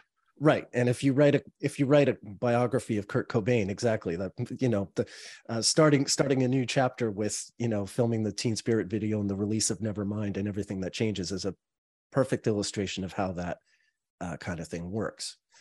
And in this case, this is actually someone that people do write biographies about. And what were the dates on that retrograde, just in general? Do either of you in the summer of 91? It would always be it was early August 1st, August 3rd, something like that, up until sort of second week, third week of September, 40 days. Right. Yeah. And then with the shadow periods, that extends it on either side by like a few weeks or a month. Okay. Yeah. So that's very striking. And so, yeah, the point, and then let's just do the perfection. So what perfection was he in again? The first house. He was 24. Okay. So this is an example of that we'll come back to later, that if the Venus in annual perfections, where you count one sign per year from the rising sign, and it'll highlight an important sign for you that year. You can use that sometimes to determine if a Venus retrograde is going to be more important for you, because one of the things is if Venus goes retrograde in the perfected sign, that is going to mean that that Venus retrograde may be much more personally relevant for you than it might in other times. Exactly. Right. Cool. All right. So that's a good example, an example of sometimes trends changing in connection with Venus retrogrades. I don't know. Do you want to briefly mention that other example, Patrick? So 8 years before the release of Smells Like Teen Spirit, there's this movie, Risky Business, starring Tom Cruise, that premiered on August 5th, 1983. And it's a fairly risque movie. It certainly contains many sort of Venus retrograde themes, but one of the interesting things that came out of that movie is that because Tom Cruise was so sort of charismatic in this role, the company that produces the sunglasses that he wears in the movie, these Ray-Bans, ended up sort of being able to turn their company around after the release of that movie, because everyone wanted to emulate how cool he looked. Because he wore some sunglasses in the movie and popularized those. These Ray-Bans that today we think of as being really basic, but at the time it was like this sudden fashion icon thing. So you sometimes see this with Venus retrogrades, where maybe a certain movie star or a certain musician or movie comes out that sort of kicks off a new trend in fashion or in art styles or musical styles. And it's kind of a complicated thing to study. We can't give a comprehensive a history of art and fashion and culture. But it's the kind of thing that it's all over the place when exactly. It's all over the place when you see it. But that's exactly it. When talk about the sort of consensus, when a bunch of people start wearing Ray-Bans or a bunch of people start wearing flannel shirts and torn jeans, when a few months earlier they were wearing hairspray and acid wash, like that's Venus retrograde, changing the consensus. We're no longer this, we're now that. Speaking of Venus retrograde, but sometimes also the opening of that can initially, because it goes against the grain and it stands out and it's different, initially there can be some reaction to it that's like a pushback, or is like, no, like that's weird, or like that looks odd or is different from what we're used to, and some people can find it distasteful. But sometimes with the Venus retrograde, it's like there's enough people that find it different and interesting and unique, partially because it's different, that it represents something fresh, that there is sometimes a groundswell, or there's a breaking point where something becomes popular at that point that maybe either wasn't previously, or that had fallen out of popularity and then comes back from the past. Which in many ways, that the advent of the whole grunge phenomenon is a bit of both of that.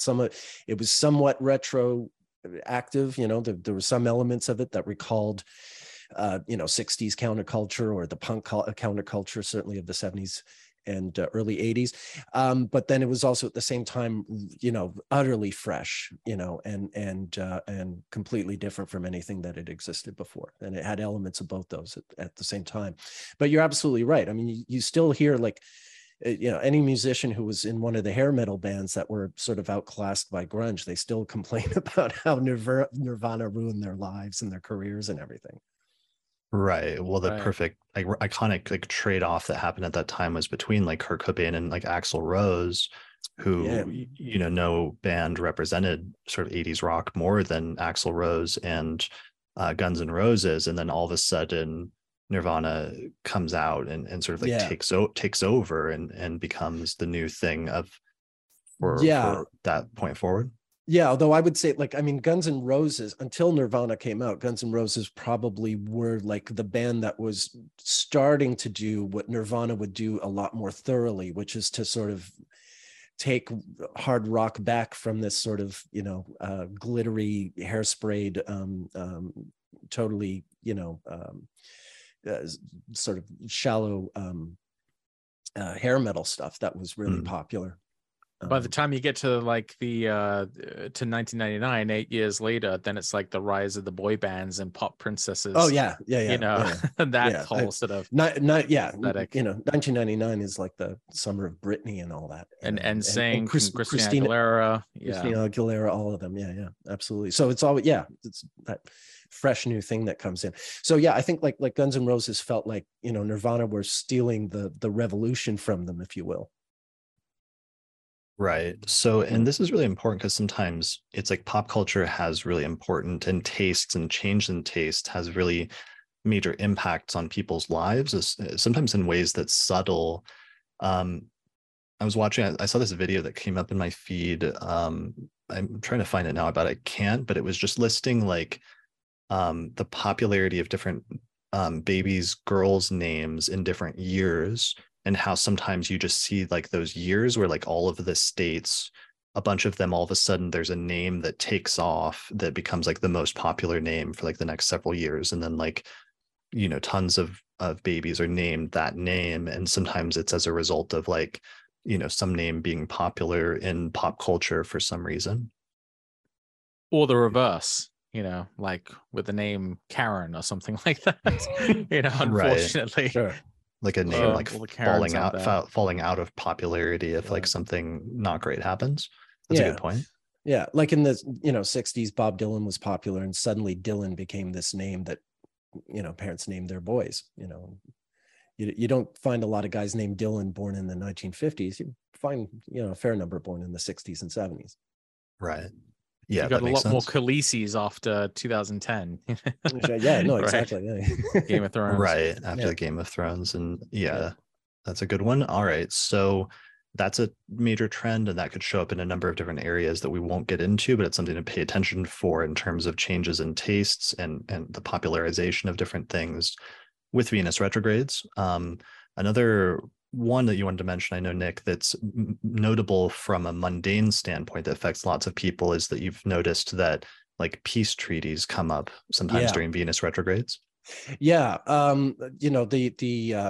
Peace of Paris that ended the American Revolutionary War was signed about 27 days before Venus went retrograde, so it was in its shadow period, the pre-retrograde shadow. Robert E. Lee's surrender at Appomattox that ended the U.S. Civil War occurred about 7 days before Venus went retrograde. The surrender of the Nazis after in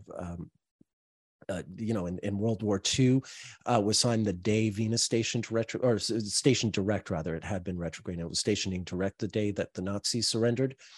And then even things like the October Missile Crisis, which wasn't a treaty or a surrender, but it did lead to, although, it was this crisis, it led to this new sort of understanding and cooperation between the United States and the Soviet Union vis-a-vis nuclear weapons, resulting in 10 years later, the signing of the first, the SALT I treaty between Richard Nixon and Leonid Brezhnev, the first treaty to sort of ban any kind of nuclear weapons use.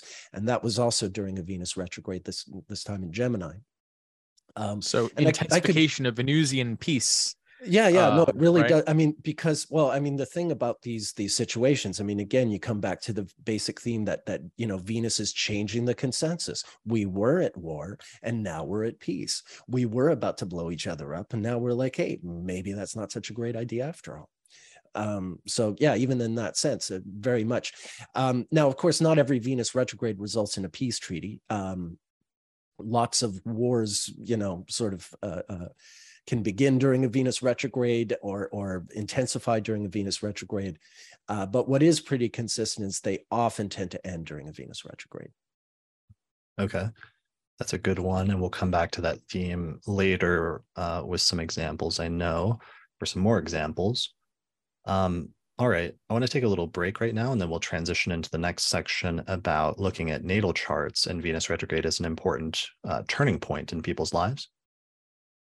If you appreciate the work I'm doing here on the podcast and you'd like to find a way to support it, then please consider becoming a patron through our page on patreon.com. In exchange, you can get access to bonus content that's only available to patrons of the podcast, such as early access to new episodes, the ability to attend the live recording of the monthly forecast episodes, our monthly auspicious elections podcast, or another exclusive podcast series called the Casual Astrology Podcast, or you can even get your name listed in the credits at the end of each episode. For more information, visit patreon.com/astrologypodcast. All right, so we're back from break. Let's transition at this point into talking about how Venus retrogrades can coincide with important events in a person's life and important turning points when it lines up with their natal chart. So some famous examples, I know one of them that was notable is when Brad Pitt and Angelina Jolie got together, two actors, during the filming of the movie Mr. and Mrs. Smith in 2004, that this was connected with the Venus retrograde, right? Right. Well, at that time, Brad Pitt was very famously married to Jennifer Aniston. And so that's what makes this a Venus retrograde story. This wasn't just the bringing together of two actors who like each other on a film. Like, this is, Brad Pitt's pivotal turning point where he, the principle of desire is elevated. He makes this choice. He falls in love with Angelina Jolie, and even though he's already in this other relationship, he can't help himself. So it's like he's presented almost with like a choice, I guess. Is like he had to make a choice at that period between those two people and went one way rather than another. Sure. So the actual timing of this is that the filming of this movie took place between January 5th, 2004 through April 22nd, 2004. And Venus entered the pre-retrograde shadow on April 13th, 2004. So we can see that towards the end of the filming of this movie, this is when we start getting into this Venus retrograde type territory. And then actually the first reports on and this affair came in May of 2003, shortly after filming had wrapped. There were these photos that had been taken, and Venus station retrograde in Gemini on May 22nd, 2004. And what's interesting is we can see how the story sort of develops from there, because 8 years later, when Venus returns to make this retrograde in Gemini, that's actually when Angelina Jolie and Brad Pitt got engaged to be married. So we know that this Venus retrograde should be important. It's just very, it's very sort of classic Venus retrograde, an extramarital affair. Right. And I think in his birth chart, he has Sagittarius rising. So this Venus retrograde in Gemini was in his 7th house of relationships and partnership and marriage. That's right. Yeah. So it was crossing his descendant.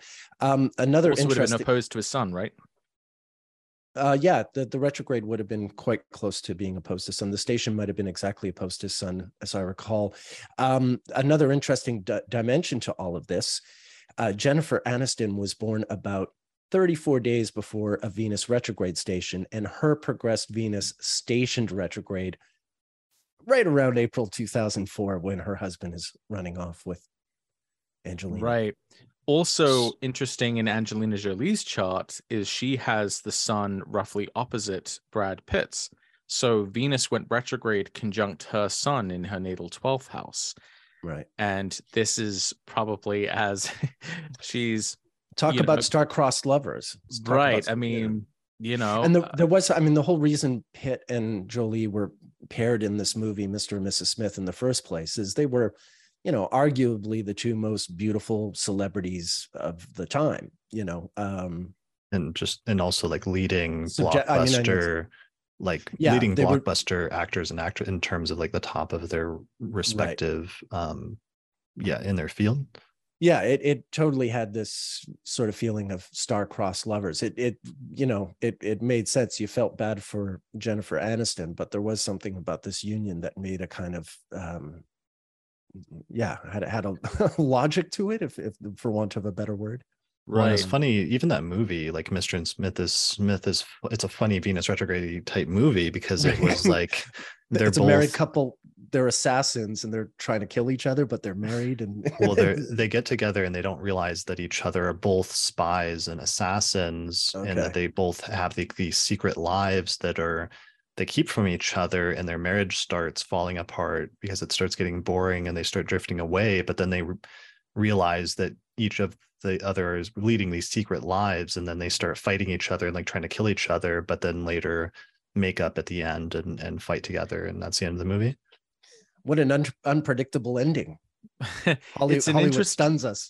I mean, it actually wasn't. It was one of those movies that didn't have a great ending. It was like the first couple of acts are fine, but then the ending it was a little weak. Although it's a little interesting that was the plot of the movie as well, considering that they've unfortunately now in more recent years they've been at odds. They've had lawsuits against each other and battling over custody of their children together, and so it's unfortunate that things have taken sort of this darker turn after they got engaged. They were together. They were together 8 years, and then got married. Got married. Then they only stayed married for like 2 years, even though they've been together a lot longer than that prior to that. But that is notable, and so that is a recurring theme. Just the fact that, as you said, they got together in the Venus retrograde in Gemini. And then they were together and had a relationship, and it was a very high profile relationship, and they had kids together. And then 8 years later, when Venus goes retrograde in that same sign, they actually decide to finally make it official and get married. Another little sidebar about Jennifer Aniston's chart. I believe she's Libra rising, and the divorce with Brad Pitt was finalized at the Sun-Venus exterior conjunction in Aries in the spring of 2005, which happened in her 7th house.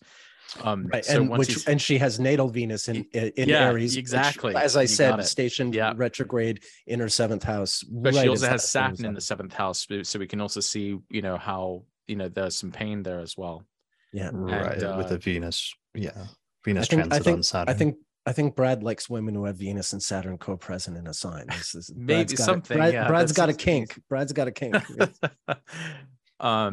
So I thought that was. I think that's a really good example of a sort of classic Venus retrograde story, being almost tempted, kind of, by Venus, and not being able to turn away, from Venus retrograde is seductive. I mean, that's part of how this it's temptation, and it's exciting. It's very naughty. Naughty Venus. It's those periods when the naughtiness runs amok. Sure. That's going to be the new slogan for this Venus retrograde. We'll start making coffee mugs with that slogan. I've been looking for one. Yeah. So that's very obvious because it's tied in with relationships. It's tied in with his 7th house and other things like that. But in other instances, in terms of Venus retrogrades, they can also sometimes just represent a really important turning point in a person's life for different reasons. So one of my favorite examples of that was Tim Berners-Lee, the guy that invented the World Wide Web. He actually launched the first website around the time within a week, basically, just after Venus had gone retrograde in the sign of Virgo. And just that idea of like the World Wide Web and how it's like connecting people together through websites, basically, and how that became so important for him. And it was launched just after Venus retrograde in Virgo. Wow. That reminds me a lot of how Facebook first got really big during the Venus retrograde of 2004. He released it in February 2004, but the greatest period of adoption among colleges, was really in that May to June period of 2004 during that Venus retrograde. And that was actually the transit of Venus across the face of the sun, like an occultation or, perfect alignment with Venus going across the face of the sun. And there was this enterprise which ultimately united a large group of people together as like friends, as part of a network. So that's really a great example, Nick, Chris, rather. Yeah.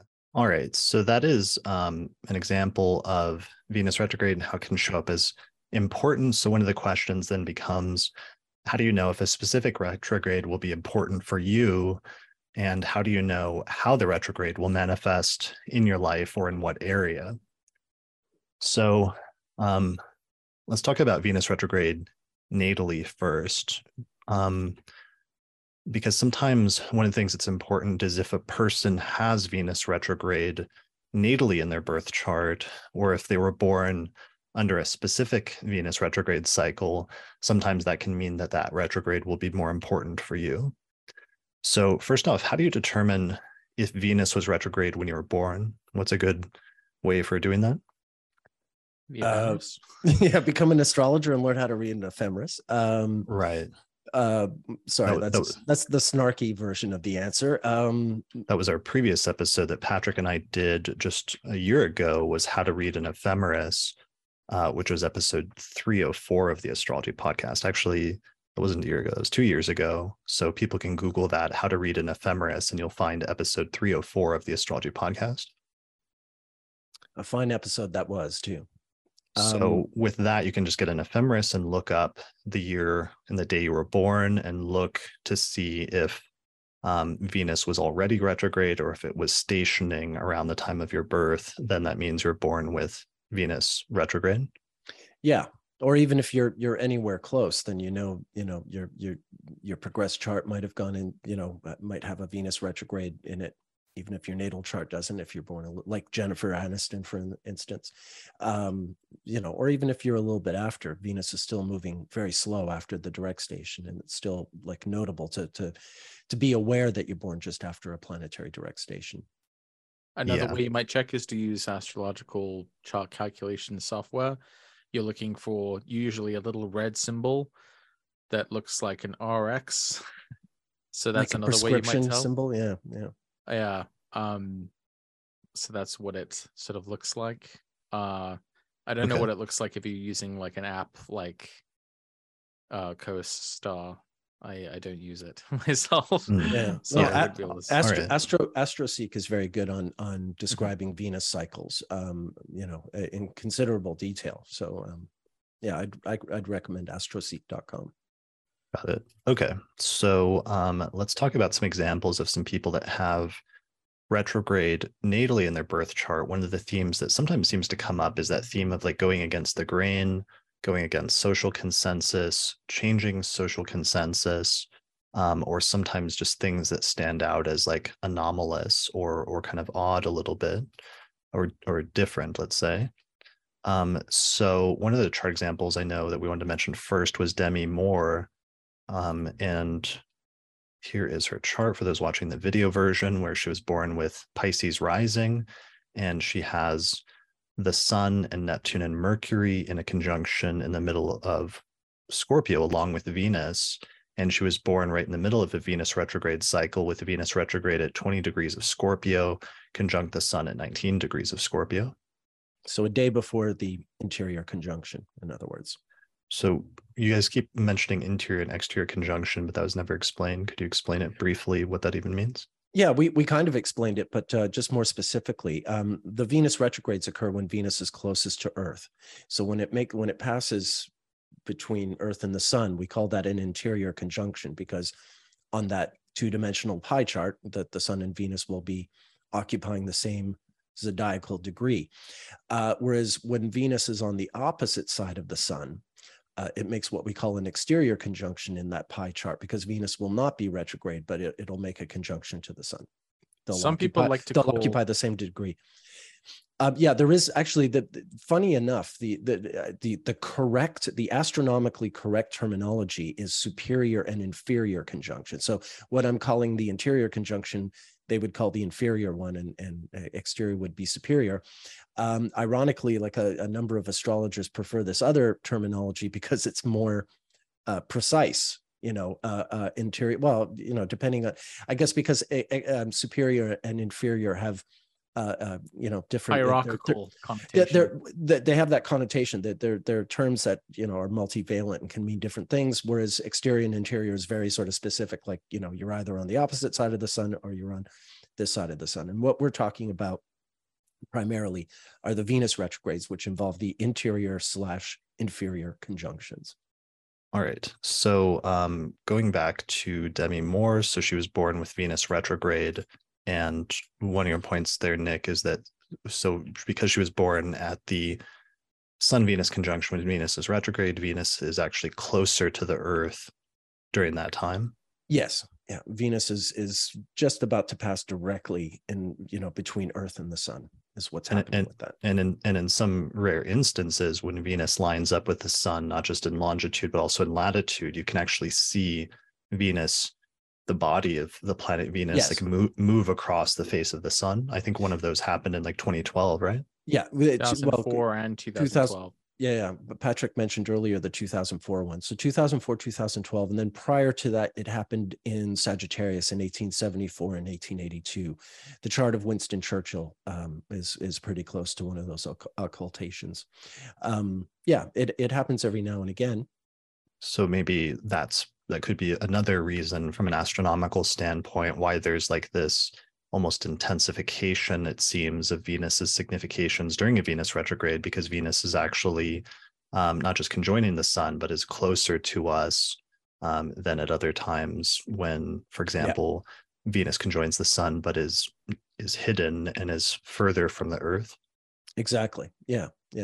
Venus is never closest to Earth as it is when it's retrograde. So okay. Part of the reason it looks like it's going backward. Part of the reason for the what is effectively a sort of a visual trick because it's done through perspective. Venus is not actually making a loop. It just looks like it is because of where we're watching it. Right. I think people often liken that to the effect of like when you're on the highway and you're passing another car that's moving slightly slower than you, and you have this visual phenomenon of the car starting to move backwards, even though both of you are still moving forward on the highway. Yeah, that's a good. But it's a meaningful illusion. Yeah, that's one of the symbolically important illusion. In the guy in the car next to you moving backwards isn't. Yeah. Sorry? It's one of the things that people don't understand sometimes, that astrology looks at observational phenomenon in the sky from the perspective of the observer, and the different unique movements of celestial bodies in the sky that they make has a symbolic importance on Earth, both in general as well as personally or individually in people's lives. And that it's the symbolic interpretation of celestial events that's important. And people get tripped up on that and think that sometimes because it's just an apparent phenomenon, that means it's not important, but that's actually not the case. No, not at all. I mean, look, it's every bit a law of physics that, the universe has no real center, that, any point in the universe can be a center. And therefore, if, the horoscope is cast in exactly that spirit, that, a given individual or event on a specific date and time has a perspective. Everything is effectively revolving around that person or that place. And this is what an astrological chart maps, is the appearance of things from a specific perspective. From the perspective of the observer. Yeah, if you exactly. So, if it's a nativity, everything from the perspective of the new human being who has just arrived. Right. Okay. All right, cool. So let's get into Demi Moore and how is she a good example of a native that was born with Venus retrograde? She was always sort of provocative as as a movie star. I mean, Hollywood in itself obviously is quite a sort of Venus retrograde type of institution. It loves to seduce us and it loves to start new trends, and there's a lot of things that tie in with it. But Demi Moore is someone who was both sort of a superstar, but at the same time sort of bucking the superstar treadmill, if you will. She was sort of doing things her own way, and in an age where women were sort of starting to take on new types of roles in cinema, ones that had more sort of independence and depth to them, as opposed to merely being sort of some actor's leading lady. Yeah, she had a very sort of you know, a much stronger sort of what's the word I'm looking for? A much stronger personality, I'd say, in a way. Yeah, I mean, I remember like one of the things when I was growing up was when she did that movie like G.I. Jane, where she was playing the role of like a woman trying to get into, it was like the Marines, and shaved her head, and that was like almost, I don't want to say like controversial, but it was like a unique, somewhat controversial aesthetic sort of thing, where she was going against the grain of normal social conventions or like gender roles, and stood out as a result of that she was kind of like willing to buck the social trend or the beliefs at the time about what I don't know, things were supposed to be like. Yeah, I mean, the movie itself has a sort of Venus retrograde strange to it, right? I mean, women weren't typically allowed in the Marines, and then there's a change in consensus, and suddenly some women, you know, the movie depicts this very change, going from being, you know, an all-male institution to suddenly this introduction of a woman into this. Yeah, it's very basic sort of Venus retrograde thing, and we've, you know, we found you know, I'd say, like, to my mind, you know, the first thing I think of when I think of Demi Moore, and this is something that occurred during a Venus retrograde, doesn't really have anything to do with any of her movies. In the summer of 1991, as you know, the same summer that the Nirvana video was filmed, when Venus was going retrograde in Virgo, she appeared on the cover of Vanity Fair naked and pregnant. And she's sort of, you know, she's covering herself, but she's visibly naked and visibly pregnant. And it sounds really sort of basic and boring today, but it was incredibly provocative at the time. And people, you know, it was the kind of thing she was really good at, sort of provoking the norms and getting a reaction out of people, and doing something that you know, had not been done before, and sort of setting a trend. I mean, today it's like, you know, there's probably been dozens of women who've had photos taken of them naked and pregnant, but at the time it really was, it was revolutionary in the mainstream. So there was that event in 1991, when Venus was going retrograde. And yeah, some of her other movies, I think, you know, there's a number of sort of Venus retrograde themes in films she was involved in. Indecent Proposal, which came out in the spring of 1993 during the Venus retrograde in Aries. That's a movie she's in with Robert Redford and Woody Harrelson, where she plays Woody Harrelson's wife. And Robert Redford is this mysterious millionaire who offers this couple who are struggling for money, you know, I think $1 million in exchange for a night with the wife, with Demi Moore. So you know, that's indecent. What an indecent proposal. What a Robert Redford. How dare you? I mean, it is Robert Redford. I think that was that was the like that was the gamble in the early 90s, as everyone was like, well, it is Robert Redford. Right. Another one was Striptease in well, hold on, but with that one, and then at the end of the movie, she ends up getting together with Robert Redford. I think that was the conclusion, wasn't it? Does it? You're throwing in all the spoilers. I'm the movie's 30 years old. I wasn't supposed to. Just the premise. We're supposed to say we just ruined, you know, a 30-year. Yeah. If you haven't seen it by now, you know, I guess it's okay. But all right, well, we better skip the Star Wars discussion then later if we can't do spoilers, because otherwise I've got some news for the people that haven't seen it. Okay, well, you know, I just don't ruin it for me, but I hope Luke and Leia wind up, you know, getting together, because they seem to have great chemistry. Yeah, in the first movie. Yeah, no, another Demi Moore movie that came out during a Venus retrograde was Striptease in 1996 during the Venus retrograde in that went from Cancer to Gemini at the time, or just in Gemini by that point. Yeah, in which she I wanted to see it, but I wasn't allowed. I was allowed, but I didn't want to see it. I was, you know, I'm from Montreal, like, yeah, it was, you know, it's the land of strip bars, or it was at the time. So it was like, why would I go see a movie? So yeah, that was another one that was provocative, and I never saw the movie, so I think she's supposed to be like a housewife who starts stripping or something like that. I could get it wrong, but Another interesting way that she kind of lived out Venus retrograde a bit was in the early 2000s. She got together with Ashton Kutcher, and they were together for 8 years. Again, there's that interval again of Venus. And he was 15 years younger than her. She was in her 40s. I mean, no judgment, but at the time it was a little spicy. You know, she's like, it was.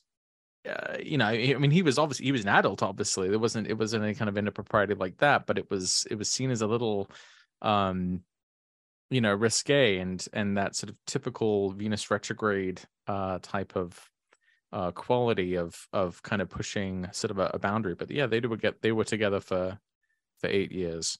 They didn't get together in years of a Venus retrograde, but it just corresponded to that interval of Venus. So it's probably like the and Ashton's now with Mila Kunis, who's also a Venus retrograde birth, I believe. Oh, interesting. Yeah, Ashton Kutcher himself was born with the Sun conjunct Venus in Aquarius, but superior. But direct.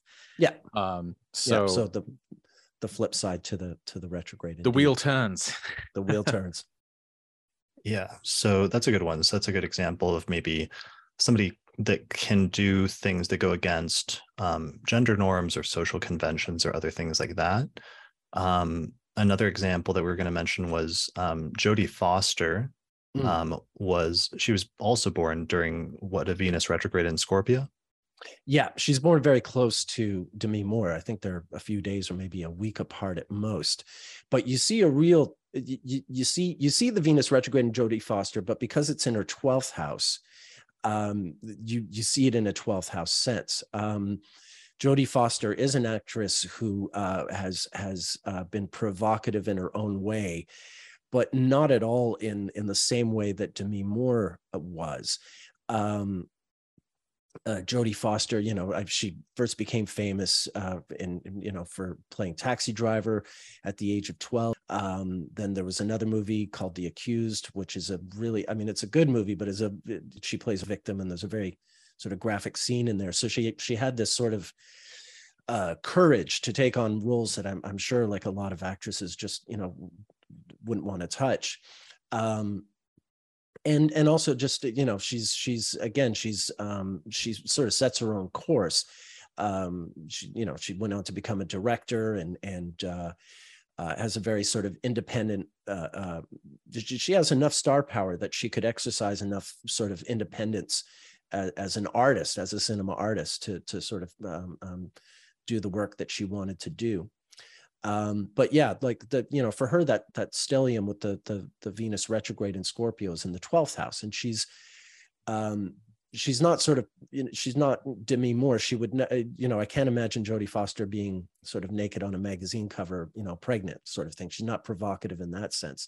Well, she's much more private in terms of things in general, and especially about that area of her life. I think she's famously like reticent in interviews about like what her orientation is, or what her sexual orientation is, and she's famously very private about that. Yeah, and she's also again, thanks to that Taxi Driver movie, she's also famous for having been stalked by John Hinckley, who went on to try to shoot, well, he did shoot Ronald Reagan in a bid to impress her, because in the movie Taxi Driver, Robert De Niro's character attempts in a political assassination, and there was some sort of link there.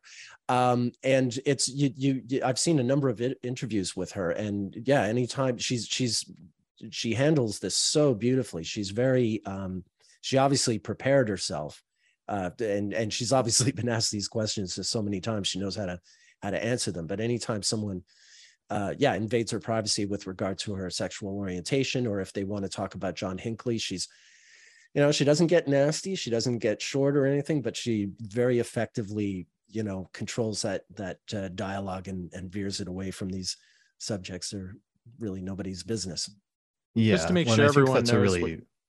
Because I want to dwell on that point of what happened, because it's like one of the things that it's like a really major event in her life, and that is very important in terms of That's She has right. that Venus retrograde at 16 degrees of Scorpio. It's in the 12th house, which is the house where you can sometimes find, problematic characters, or not for her, but it's sometimes the place of like enemies or people that you don't get along with, or people that cause problems or hardship or trouble in your life. And the Venus itself is conjunct Neptune, and it's also squaring Mars, which is at 17 degrees of Leo, and widely squaring Saturn, which is at 6 degrees of Aquarius, while still being under the beams of the sun, because it's about 10 degrees from the sun. So what happened is, like, in 1981, there was this crazy guy that tried to assassinate, it did successfully shoot the president at the time, Ronald Reagan, and he nearly died. And I think other like Secret Service people were injured, or I think there was one that was actually killed in the process of that, right? Yeah, that's the Brady gun bill, I think, is related to that. So yeah, and he had, and by the time he shot Reagan, like, he had been, I forget if she went to Yale or one of the Ivy League schools, but he went to the campus where she was studying and stalked her there. So like, yeah, I mean, by the time he shot Reagan, she knew very well who he was, and she had already had a huge problem with him. Right. So she's like a victim of stalking and of this crazy guy who eventually did something really terrible, and then she gets, wrapped into it because of supposedly his obsession with her. So that's a very notable thing. And one of the things I noticed that was really striking about that is her Venus is at 16 degrees of Scorpio, and we actually have his chart. And if you look at his chart, he has Venus at 12 degrees of Taurus, opposite to her Venus, and his Saturn at 16 degrees of Scorpio. So he has and also Pluto for that matter, at 24 Leo. So he has a Venus Saturn opposition, and his Saturn is exactly on her natal Venus at 16 degrees of Scorpio. So that's why, in some ways, that's why that position is even more important. And it shows you how sometimes it can tie in Venus retrogrades and stuff. It can tie in through synastry and other contacts in terms of the people who can activate some of those placements sometimes in our lives. Absolutely. For better or worse. Yeah, exactly. It's right. I think that's a really great example in her chart of how it's that principle of desire, which is sort of distorted, not just through the retrograde, but then its placement in the 12th house of enemies, and then even into kind of madness with the conjunction to Neptune, that it characterizes an enemy of hers who is driven by the like desire, but it's not wanted, it's unwanted attention, from an enemy. Because it's like Venus's desire, but sometimes when you connect other planets, especially like Pluto, he has that Pluto square, and you get like obsession and stalking and things like that. It's just interesting that it comes from distorted benefic, like desire gone wrong, right? or like, that's a good point. I mean, the corruption of otherwise positive traits of Venus, of like love and affection and attraction and things like that have positive manifestations, but like those same qualities can be distorted or into something that can be really dark. Yeah. And important for people to remember that because it was in a 12th, it wasn't about herself necessarily. It was about this other figure in her life. Yeah, sometimes the houses don't represent you. Like the first house usually represents you, but the other houses sometimes represent other people in your life or around you, and can manifest sometimes in other people coming into your life that play the role of that placement or the role of that transit. Yeah. I mean, what did she do? She starred in Taxi Driver, which, alerted this guy to her presence. But, making a movie is not an invitation to that kind of attention. But that's about that's about as much agency as she had in the whole situation, is that 6 years earlier she had filmed this movie, and one job of many. Yeah. All right. So that's a good example. It's another Venus retrograde example. It's a more challenging one. I want to skip to one. Muhammad Ali, I know, is one famous Venus retrograde example that ties in with that theme of like going against the grain. Very much, very much. Muhammad Ali was born with Venus in retrograde in Aquarius, right on his descendant.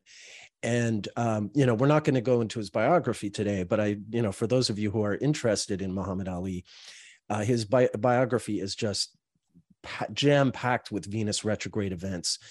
3 of his 4 marriages occurred during Venus retrogrades, just like, that's a little just sidebar. But I think the one example we're going to focus on now is how he got into boxing, right, Chris? Is that the?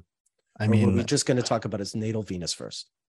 We were just going to talk about his natal Venus first and just establish the theme of how he goes against the grain, and he's a really easy example of that. Yeah, well, he when he became a world heavyweight champion, Venus wasn't retrograde in that instance. That was in February of 1964. But it was not too long before the Venus retrograde that went from Cancer to Gemini, and sort of the way he exploded on the scene. First of all, until he won that first world championship, the heavyweight championship in 1964, he was known as Cassius Clay. That was his birth name. But he had, for the past year or so, been involved with the Nation of Islam, the same sect that Malcolm X belonged to, and Sam Cooke.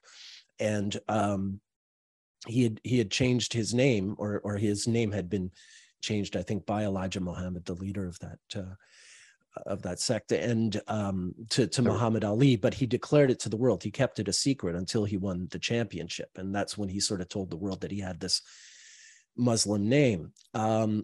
And then when he was 24, just turning 24, and when Venus was retrograde, it had been retrograde in Aquarius, just like it is in his natal chart. This is when his draft status, what was the significance of the first one? Why is that important?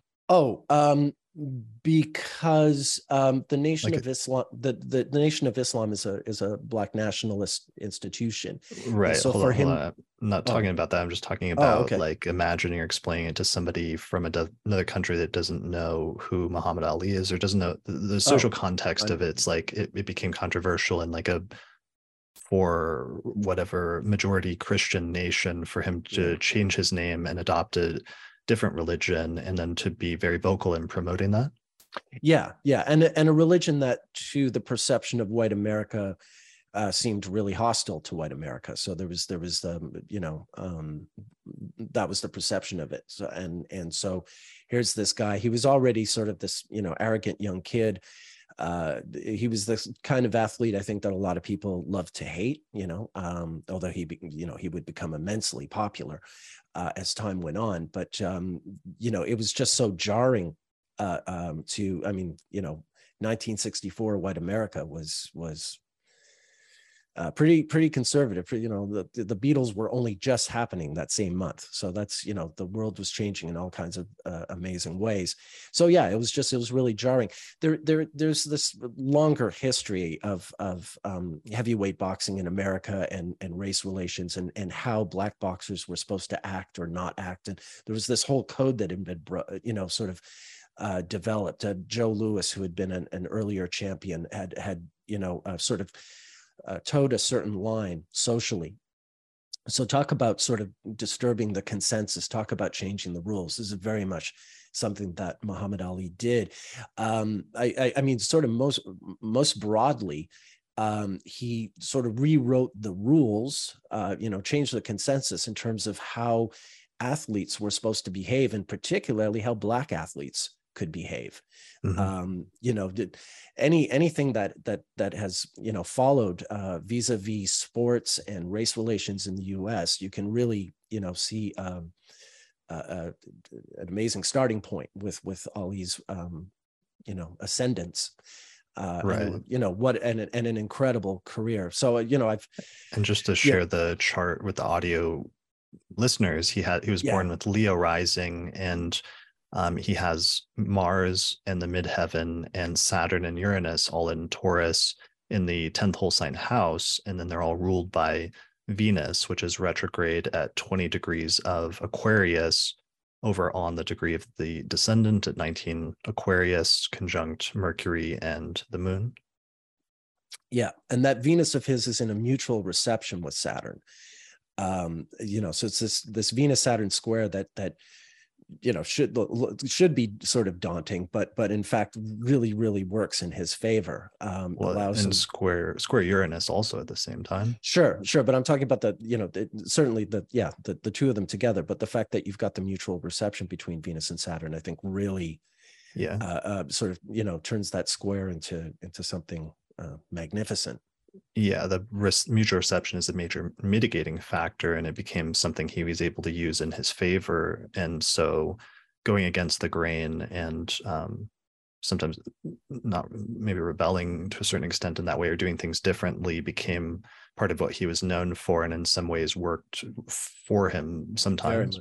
Yeah. I mean, he was certainly, he had his haters in white America, but, when he eventually went to Africa to fight George Foreman in 1974, he's this huge icon for people of color everywhere on the globe because of the way, he asserted himself and there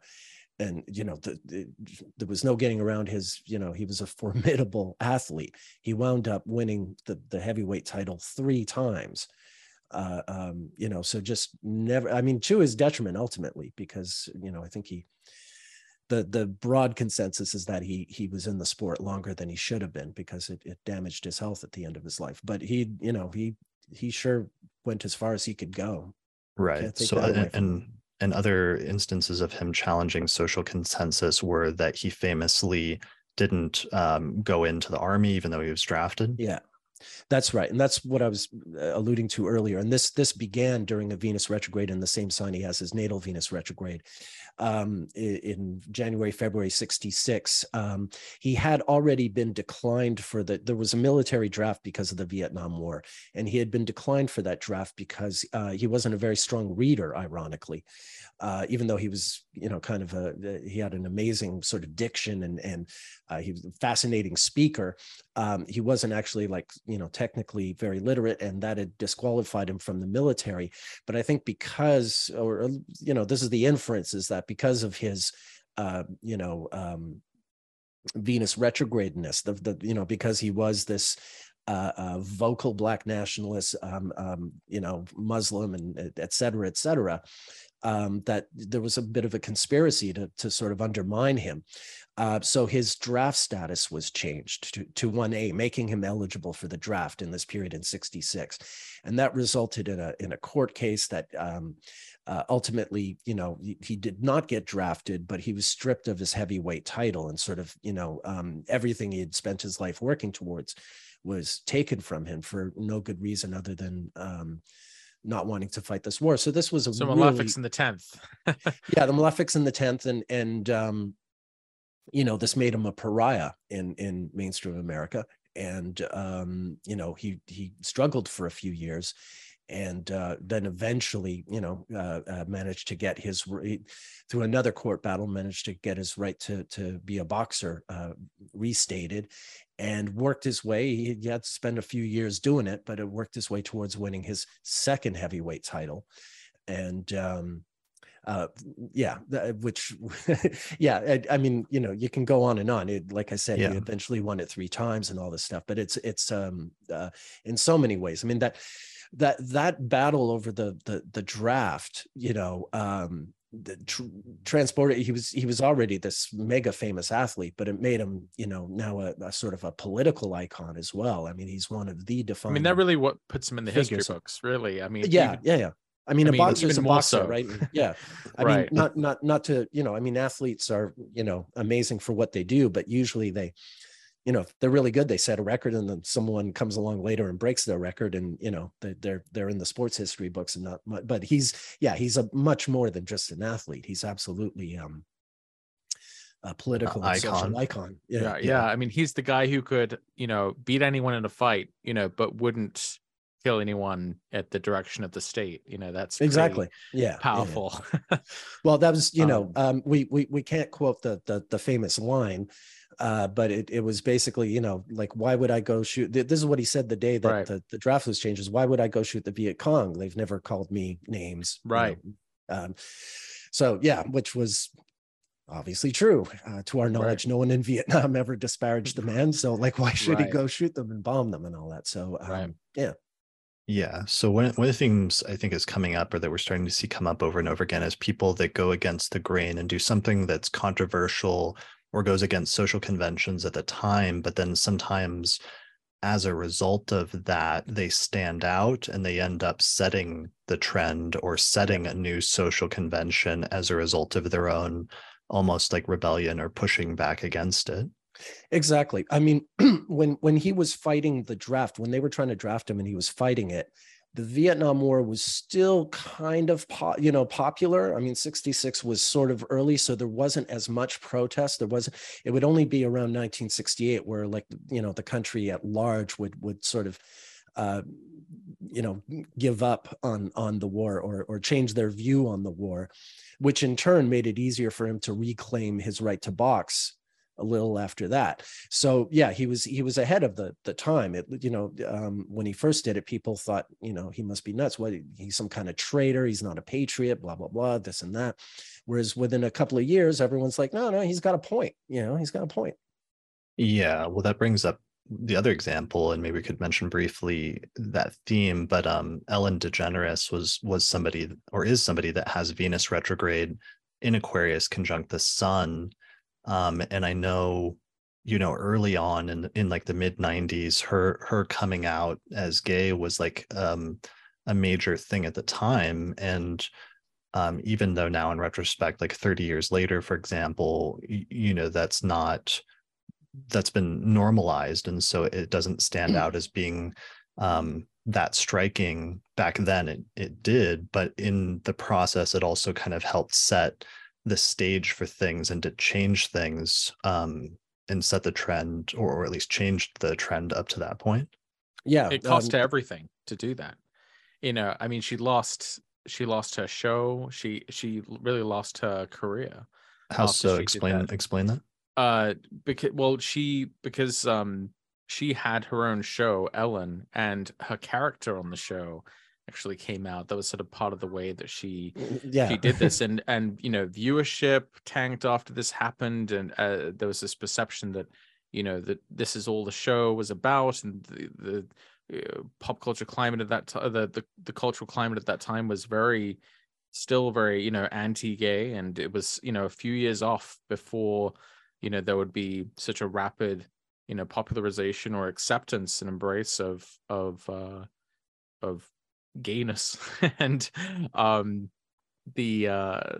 so it took a lot for her to work past it. She came up with this stand-up a few years after that happened. It was like a big sort of comeback stand-up where she like did this interpretive dance at the beginning to sort of creatively show how she went through this sort of period of going through this terrible ordeal of sort of losing everything and then sort of rising, from the ashes to, go on to have a very successful career as a television show host. And I think, while that's sort of become more complicated and, more recently in recent years, I think, she still stands out as a really good example of someone who, was you're exactly right. Someone who took that episode was a big deal when she did it, and it did sort of come against her, but it's like with Ali, within a couple of years it was all sort of like, oh, so what? Well, people who were ahead of their time, that's a very close parallel then between the two of them, in the same way that he was like against the Vietnam War, and then later that position would become even more popular, but sometimes being at the crossroads between the turning point of opinions, perhaps, and those people sometimes being the focal point or the pivot point around which some of those things turn. Yeah. Not as if they're when obviously culture like becomes a morning star, or well, I mean, that's one way to put it. Yeah, but and not as if they're the only ones, obviously, because we're not trying to put like too much on a singular either of these two singular individuals, but they do become one important like cultural example of that cultural turning points when things are changing. Mm-hmm. All right, so that's pretty good. There's only like one other example in this section that were like a weird one natally, I think, that you wanted to mention, Nick, which was the Jack Nicholson and Eric Clapton one, who both have Oh yeah, Venus retrograde. yeah. Jack Nicholson, the actor, and Eric Clapton, the musician, are they both have Venus retrograde in Aries, and both of them have a very peculiar origin story. Both men were raised thinking their birth mothers were their sisters, that their grandmothers were their birth mothers. They were both born to single, young, unwed mothers who were and then raised by their grandmothers, thinking their grandmothers were their mothers. And in Nicholson's case, he only found out like when Time magazine was doing a story about him when Chinatown came out. So he was already like one of the most famous movie stars in the world, and his mother and grandmother were already dead. They had gone to their graves without telling him the truth, and it was this reporter from Time magazine who had to tell him, actually, Jack, your family story isn't quite what you think. Clapton, I think, found out earlier than that. I think by the time he was famous, he knew the truth. But single motherhood was very taboo. I myself was born to a single mother, but it was just as it was kind of becoming normalized. But in their day, Nicholson was born in 1937, Clapton was born in 45. This was something that could get you, for want of a better term, canceled back in the day, in the neighborhood. The neighbors would think terribly of you, and they would think terribly of the family, not just of the girl. There was a failure, there's a whole sort of disgrace on the home. So in both these cases, why that was the motivation in Jack Nicholson's case. In both their cases, that I think that the grandmother pretended to be the mother to give the whole thing an air of respectability. Which was not uncommon. I mean, Jack Nicholson and Eric Clapton are not the only two people this happened to, but they happen to be famous for other reasons, and therefore we know their stories. Yeah, that's interesting, just in terms of, sometimes classically or in ancient astrology, the significators like Venus representing like women in a person's life, and just then their relationship to women or to their mother figure in that instance having something unique or having something anomalous about it, basically, again, as going back to that theme. Yeah, well, both of them found out their sisters were their mothers. That's pretty wild. So it's a talk about changing the consensus. Wow. So Jack Nicholson, for the audio listeners, he has Leo rising, and Venus is retrograde at 24 degrees of Leo, conjunct Aries. the Aries. Thanks. 24 Aries conjunct the midheaven at 22 Aries. And Venus is squaring Jupiter at 26 Capricorn and squaring Pluto at 26 Cancer, which is kind of notable. And Venus is ruling not just the degree of the IC at 22. I mean, that's actually part of it. That's really funny, actually, just thinking of that blend the third house and the IC coincide. People Sister sometimes was his mom. People sometimes ask like that question. They're like, because we've always had that rule that we always tell you, which is like sometimes when the degree of the IC, degree of the MC falls in a whole sign house other than the 10th, or when the degree of the IC falls in the whole sign house other than the 10th, it can import fourth house topics. This is so literal. The right. Sister is the mother. Oh dear. The mother is the sister, and this exactly. Yeah, so it's quite literal. Imports fourth house significations into the third house, in this case, very literally, and with Venus retrograde and all the things it's configured to, it does so in an anomalous way of having that switch up there, basically. Yeah, Jack Nicholson also, just as a celebrity, as an actor, there's something quite Venus retrograde about him as well, because he's not classically handsome, and he's not generally someone that you want to see play, wear the white hat and be the hero in the movie. He's a great sort of anti-hero. He's at his best when he's sort of playing a rogue or a villain or something of that nature. I mean, and we love that. We love, the more sort of contemptuous his character is, the more we just love the way he plays him, I know what you're talking about, Nick. Okay. So for all the audio listeners, that was my Jack Nicholson impression.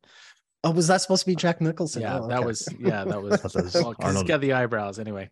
Yeah, Arnold Schwarzenegger. So I like that you use the word anti-hero, because it's like it's ruling his Leo rising is the Sun conjunct Uranus in Taurus, and Mercury also in Taurus, and that's his 10th whole sign house. And then he has Venus, there on the midheaven, but it's in Aries, which is the sign opposite to its domicile. And I've been playing with that term, like antithesis is a translation for the original Greek term for a planet in its detriment, because it has that notion of being opposite or anti to its normal significations. And it's funny that you use the keyword anti-hero there, and that could be a good keyword for detriment as well. Yeah, exactly. I mean, the hero being sort of someone who's supposed to have a purity and a goodness and good intentions, and then there's the flip side of that, the seduction of the wicked, and that's that's Jack at his absolute best when he's being wicked, or betraying someone wicked. He's really a pretty decent guy who goes to basketball games all the time, but on screen persona. He's Joker. He's Torrance. Jack Torrance and all that stuff. I pulled up a definition. It says a central character in a story, movie, or drama who lacks conventional heroic attributes for anti-hero. All right, so that's interesting, and also tied in with the Venus retrograde. And then Eric Clapton, just pulling up his chart really quickly so I can give the data on that, was born with Libra rising, and Venus is retrograde at 2 degrees of Taurus in the 12th house. And it's squaring his midheaven at 1 degree of Leo, and I see it 1 degrees of Aquarius, and also his Pluto at 8 degrees of Leo. Yeah. So like I said, I think he found out the truth much earlier than Jack did. Like Jack was well into his mid-30s, almost in his 40s when he found out. I forget when Clapton found out, but it would have been, quite a bit before that. And I think, the other sort of anecdote I can tell about Eric Clapton that relates to Venus retrograde is the fact that he fell in love with his best friend's wife, and eventually married her. And is that George Harrison? Yeah. Okay. Patty Harrison, Patty Boyd was her birth name. She married George Harrison during the Venus retrograde of 1966 in Aquarius. George Harrison wrote the Beatles song "Something" for her, which is a pretty amazing love. Some people say the greatest love song of all time. Right. But then Eric Clapton wrote, the greatest sort of a longing for love song for her. Layla is about her, and it's about the fact that he was madly in love with his best friend's wife. Unfortunately, he did eventually marry her, and he was like a real jerk to her, which I can never understand. I've read her autobiography, and it's really amazing. And I don't think so highly. He's an okay musician, but I don't think so highly of him because of that story. But it's Layla is quite a song, and he wrote it for her. And this, he definitely, almost totally came apart when he couldn't have her at first. He sort of descended into heroin addiction and really fell apart. And so you're saying Venus, the principle of desire, is retrograde in the 8th house in his chart? Yeah, so exactly. Like he wanted what he couldn't have. He and George both have these early Scorpio moons, and it was really, as time went on, that George and Eric called each other, they were husbands-in-law. Like it didn't sort of screw up their friendship at all. So Nick, George, you could say the song Layla is really something. Oh geez. Anyway, thanks, Watson. Thanks. Bad jokes. All right, so he's a dad. He's allowed. He's got a license to dad. You're really getting into the dad jokes, leading into them. Anyway, to summarize some of the main points here from this section about natal retrogrades, we were talking about people who go against the grain, who go against or buck social consensus or social conventions, but then sometimes as a result end up helping to change it. people who are ahead of the time. And also this one of the last keywords we came up with is things are like switched up a bit. People who switch things up or people who have things that are switched up in that area of their life. One of the things I wanted to mention is that sometimes when you're born with Venus retrograde, then it means that at some point in your life, it will station direct by secondary progression. And that can be a really big year or a big turning point in the person's life when Venus stations by secondary progression. I think you mentioned one example of that earlier, didn't you? Jennifer Aniston, Brad Pitt left her for Angelina Jolie when her progressed Venus was stationing retrograde. Okay, so she was born with it direct, but then that marriage kind of fell apart when Venus stationed retrograde by secondary progression. That's right. She was born like 34, 35 days before it went retrograde, which corresponds to 35 years, which is the age she was when Brad left her. Got it. So that's a good example. Can you think of any offhand that are people that were born with Venus actually retrograde, and then what happened when it stationed direct by secondary progression? Not offhand at the top of my memory, but maybe I can quickly look and come up with something. Sure. I mean, I can sort of tell you about what happened when my father, who had Venus, he was born before. Oh, yeah. My father was born before the retrograde. And so I remember pointing that out to you. Nick like in 2006. In 2006. Nick pointed this out to me just offhand, like without even having an ephemeris on hand, sort of like he was in a human ephemeris or something. And that's crazy talk. Yeah, my father was born just before a Venus retrograde in Aries, and when Venus stationed retrograde by secondary progression, that was the year that he had this big affair on my mom that like kind of caused a lot of turmoil in our family life, and things were never really the same after that. They sort of held on for a little bit afterwards, but eventually my parents split up. But the year that his Venus progressed to its retrograde station, that was when his life really kind of took on a different trajectory, because of this affair he'd had.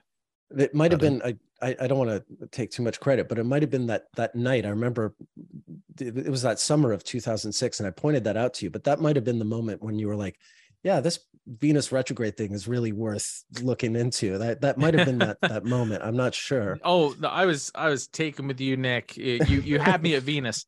Okay. I thought that was extremely impressive. Did you find anybody in looking things up, Nick? Yeah. I just looked up Muhammad Ali because that was an obvious one to go through. He was born 36 days before Venus stationed direct in his chart, which corresponds to the year 1978, which is the year that he lost his heavyweight title and then regained it for the third time, which really was sort of like no one expected that. He had already, won it, lost it because of the draft thing, and then struggled to work his way up again like a good Capricorn and won it again. And then he lost to Leon Spinks, and people thought, well, he's over, it's all over, and he's going to retire and this and that. And then he, it was like there was 9 months between when he lost the title, it was during a superior / exterior conjunction, and then 9 months later at the Venus retrograde in Scorpio in 78. So during a Venus retrograde transit, his progressed Venus was stationing direct. And that's when he made this, really astounding comeback. It really should have been his last match, but it wasn't. Okay. Yeah. So, but it's the cherry on top of, for his career. Like, to do it a third time was just, he was already a legend. He was already, this just, supreme athlete, and to do that just was so that's something people should pay attention to. If you're born with a natal Venus retrograde, finding when Venus will station direct as being a hugely important turning point in your life. All right, I want to take a little break before we move into the next section, just a few minute break, and then we'll regroup. The astrology software that we use and recommend here on the podcast is called SolarFire for Windows, which is available for the PC at alabe.com. Use the promo code AP15 to get a 15% discount. For Mac users, we recommend a software program called AstroGold for Mac OS, which is from the creators of SolarFire for PC, and it includes both modern and traditional techniques. You can find out more information at astrogold.io, and you can use the promo code AstroPodcast15 to get a 15% discount. All right, so one of the things I wanted to mention is one of the things I'm noticing that seems to be coming up a few times, a recurring theme, but this, I mentioned it earlier, this theme of like switching sides and making a choice to go from one side to another. And I think that does have to do with the fact that Venus, starts somewhere at the beginning when it stations retrograde it starts as a evening star, but then it changes sides when it retrogrades, conjoins the sun, and then emerges on a different side. And there may be something to that that's actually really crucial that we're coming up to over and over again here, sometimes with often people that are literally switching sides and making a choice and moving from, one partner to another.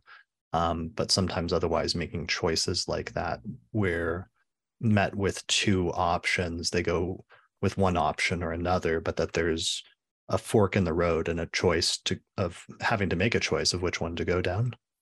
Yeah, it certainly has to do with crossing a threshold. I mean, making a choice is certainly part of it, but I think it's really entering it's kind of like walking into a new room, the renewal element to it, I think, is the central thing, which will involve making choices, but I don't know. I think the choice is more sort of a consequence than like directly related to it. Sure, like in Brad Pitt's case, it involved making a choice, I suppose, but not for Jennifer Aniston. It's just something that happened to her. Right. Yeah. Well, being on the choosing end of a choice versus the receiving end of a choice. Yeah. All right. So let's move into the next section. So one of the things I want to focus on is that sometimes people born with Venus retrograde respond more to transiting retrogrades. And that's something we've talked about a little bit just in terms of that coming up, but we have a few other examples we wanted to do. One of them was Reuben Hurricane Carter, who was born with a natal Venus retrograde. And then one of the interesting and notable events that happened to him is that Venus went retrograde the summer that Bob Dylan recorded a song about him, which brought a lot of attention to his plight as somebody who was falsely imprisoned. Yeah, that's right. Could you set up the story on that, Nick? Sure. Reuben Carter was a boxer. He was born in 1937 with Venus retrograde in Aries, same period as Jack Nicholson. And one day someone was shot in a bar in New Jersey. I forget who. I used to know the story perfectly. I have a chart wheel, but it's been a while since I saw it. But anyway, someone was murdered, and he was tried and convicted of the murder. But he was not responsible, and there was eventually a mounting campaign to retry the case and get the man some justice. But it was after like many years at that point, right? I know the murder was in June of 1966. And by the time Bob Dylan gets involved, it's 1975. So it's like 9 years already since the murder when Dylan records and then re-records the song Hurricane for his Desire album. And here's the chart for the audio listeners. He has Leo rising, his ascendant is in Leo, and Venus is retrograde at 19 degrees of Aries in his ninth whole sign house, and the degree of his midheaven is up at 28 degrees of Aries, and his Venus is widely squaring Pluto at 26 Cancer and Jupiter at 27 Capricorn, as well as maybe relevant being co-present with Saturn at 1 degrees of Aries.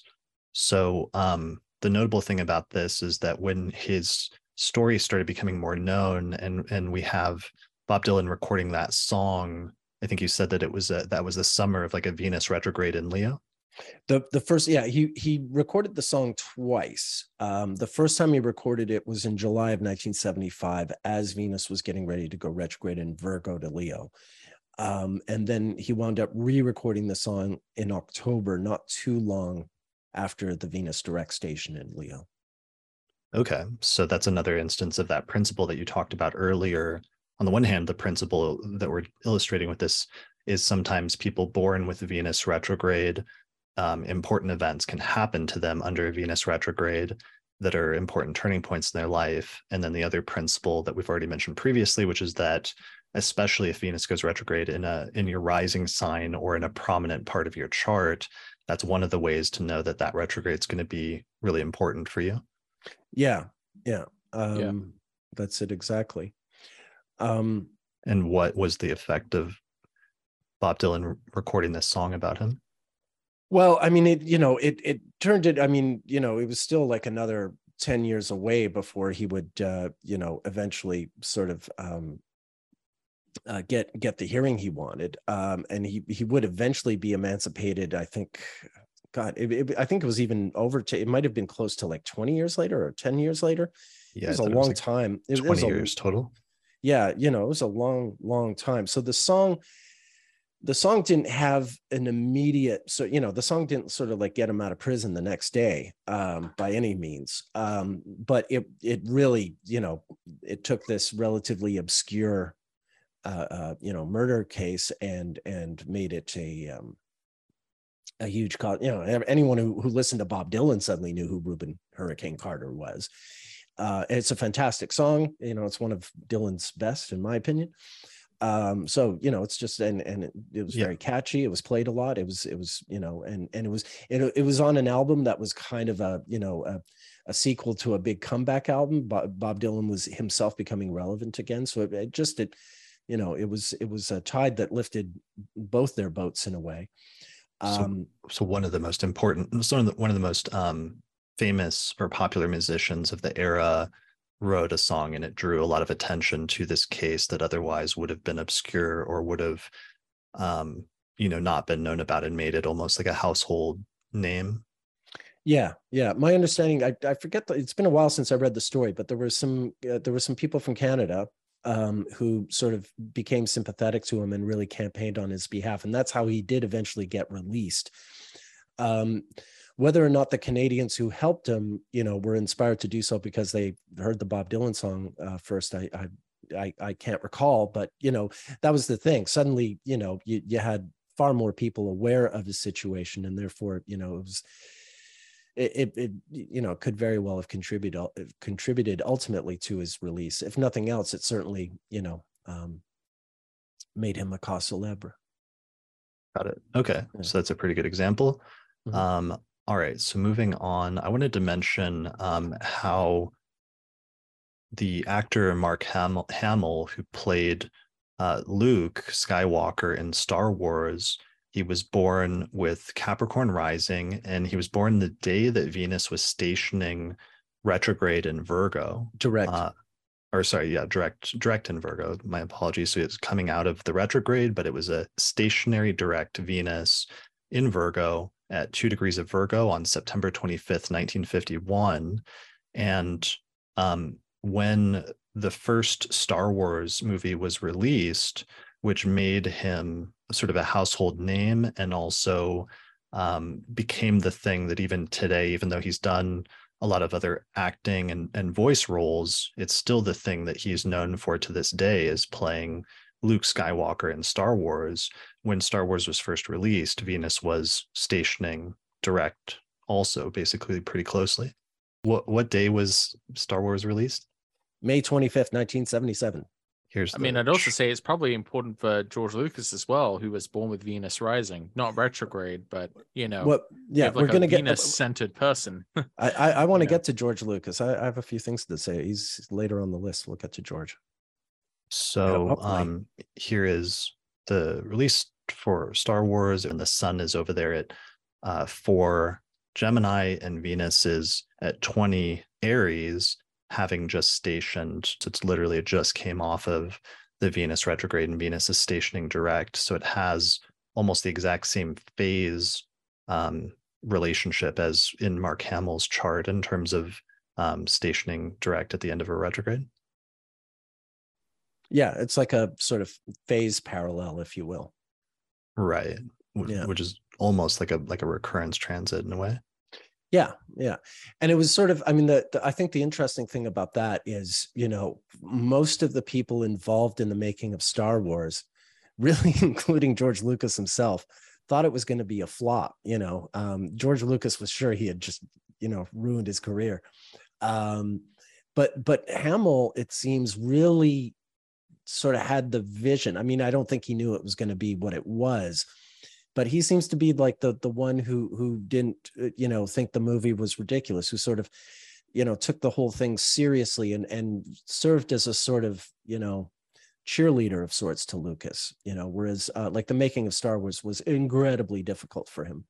And you know, I think some of the actors, you know, Alec Guinness, and even Harrison Ford were sort of like, you know, what is this thing? You know, they weren't necessarily, you know, they were doing their job and they were taking it seriously as professionals, but I don't think they thought they were in anything, you know, remotely important or special.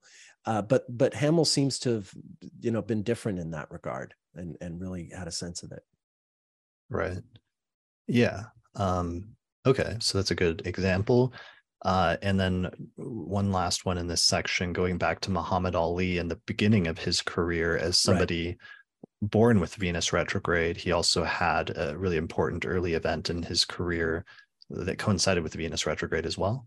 That's right.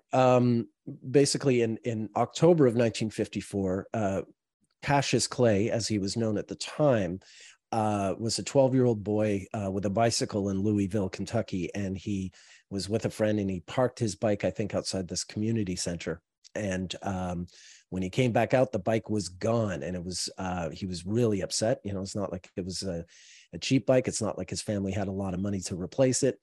And he got really upset, and he went inside. There was a policeman, I think, inside that community center. And so young Cassius went to report this theft. And he mentioned that he wanted to, you know, beat up the thief. And the policeman turned out was sort of an amateur boxing teacher who actually hosted a local TV show for young boxers, like young novice boxers, to have matches against each other. So by November 12th, which it can't be more than a couple of weeks after this bike theft, Cassius Clay found himself on television in his first ever boxing match.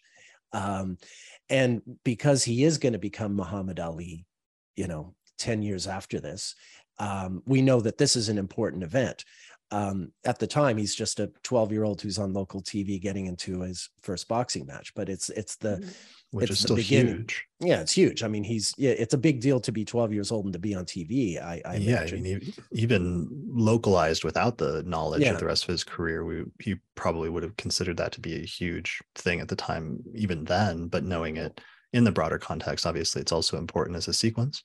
Yeah, it turned out he even won that match in a decision. So, like, it wasn't a knockout or anything, but he won it.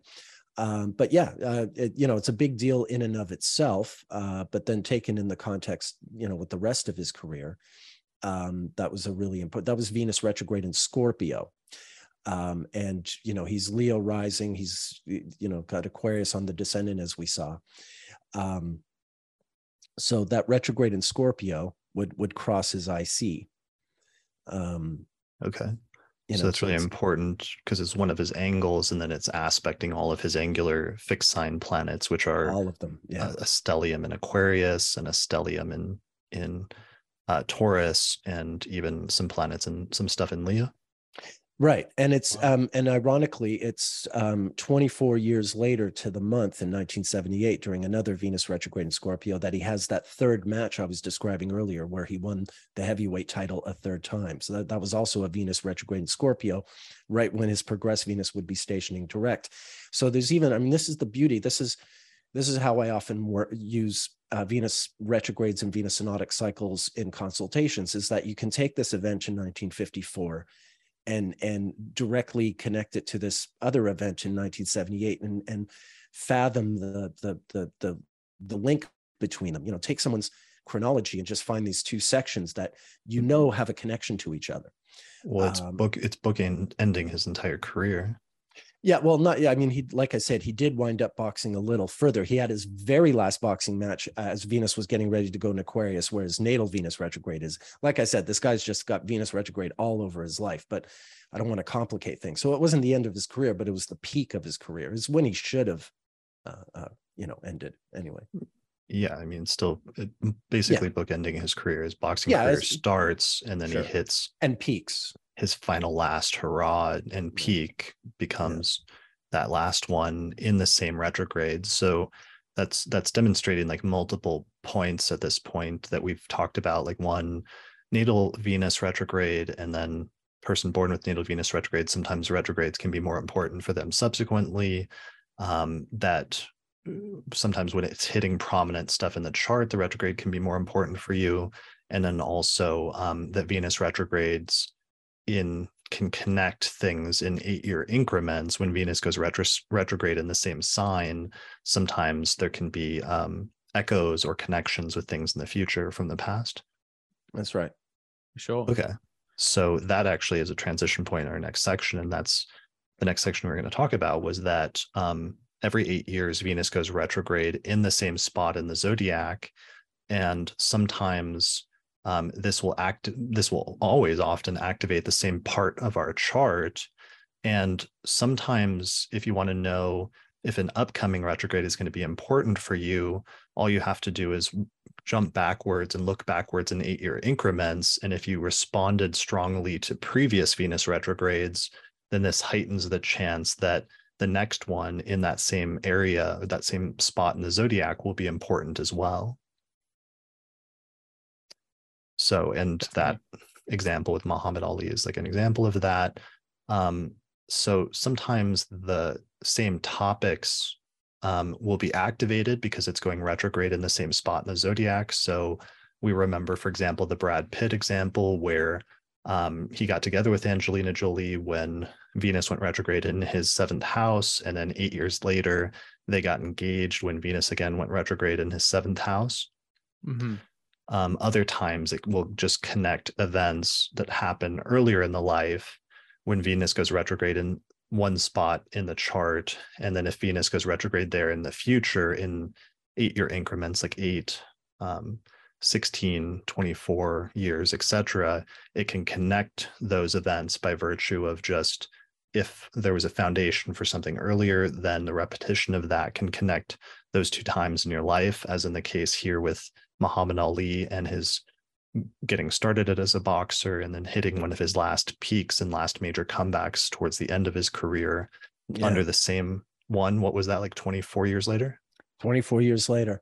And I mean, I didn't want to, like, the story is so rich, but in 1970, when he had lost the title the first time for the draft, when he was making his re-entry into boxing after he regained his license, his first boxing match was during a Venus retrograde in Scorpio in 1970. So like, it's always sort of this, like, the new plateau for him. He first entered boxing and then he sort of re-entered boxing 16 years after the first entry into boxing, and then 8 years after that re-entry wins that third title. So there's all kinds of ways you can connect this. And if you understand the cycle and how it functions, and it's not hard to sort of memorize, then you can look at a chart like Ali's and really sort of immediately jump to where a lot of those turning points are going to be. And if you happen to have him as a client, abstractly speaking, then this is the kind of thing that you can do as an astrologer. I like the way you've put this before, Nick, where you've mentioned that it's almost like beat one of a new measure. As in music, it's that sort of rhythm, I guess you could say, of a life. It's the one. It's the one. Like, for people who are musically illiterate, it's the one on the beat. One. So how do you use this for a client? Oh, just if for instance, that the Venus retrogrades occur in Aries, Scorpio, Gemini, Capricorn, Leo these days. So if you see a chart of someone who's got a lot of has angles or a lot of prominent planets right in these spots where the Venus retrograde transit occurs, you've got this sort of shorthand.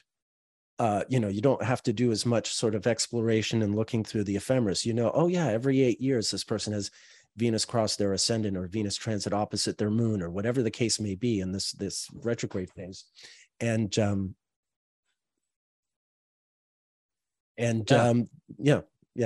I was distracted a second. Oh, no worries. I use it as part of rectifications, because when someone sends me their chronology and I see that maybe they've had a similar type of event occur within a given Venus cycle, especially if they've lived long enough, then it can sometimes give me a clue as to the house that Venus retrograde is happening in. So, for example, if they've mentioned a career event that took place during a Venus retrograde and another career event that occurred 8 years apart from that, and then there's like a gap, I might ask about that gap and ask, what were you doing professionally at that time? And if it fits that theme, then that gives me a clue to potentially, maybe that could be the 10th house or where the midheaven is. So it's useful in that respect. I would also say that with rectification, before you move on for the rectification point, the three of us famously recorded an episode on this earlier this month where, Nick, you famously got a rectification right due to Venus retrogrades going through Hillary Clinton's one of the rising signs that was possible. And it was Mars. No, that was Mars. That was Mars with Hillary. That was Mars with Hillary. But same principle. Same principle. Yeah. Like same principle. If Mars has also got its own cycle, very different from Venus, but its own pattern. And if you get to know it, once again, you can sort of look at a chart and know, the Mars transits across the ascendant happen at these times. And then you can zero in on the person's chronology.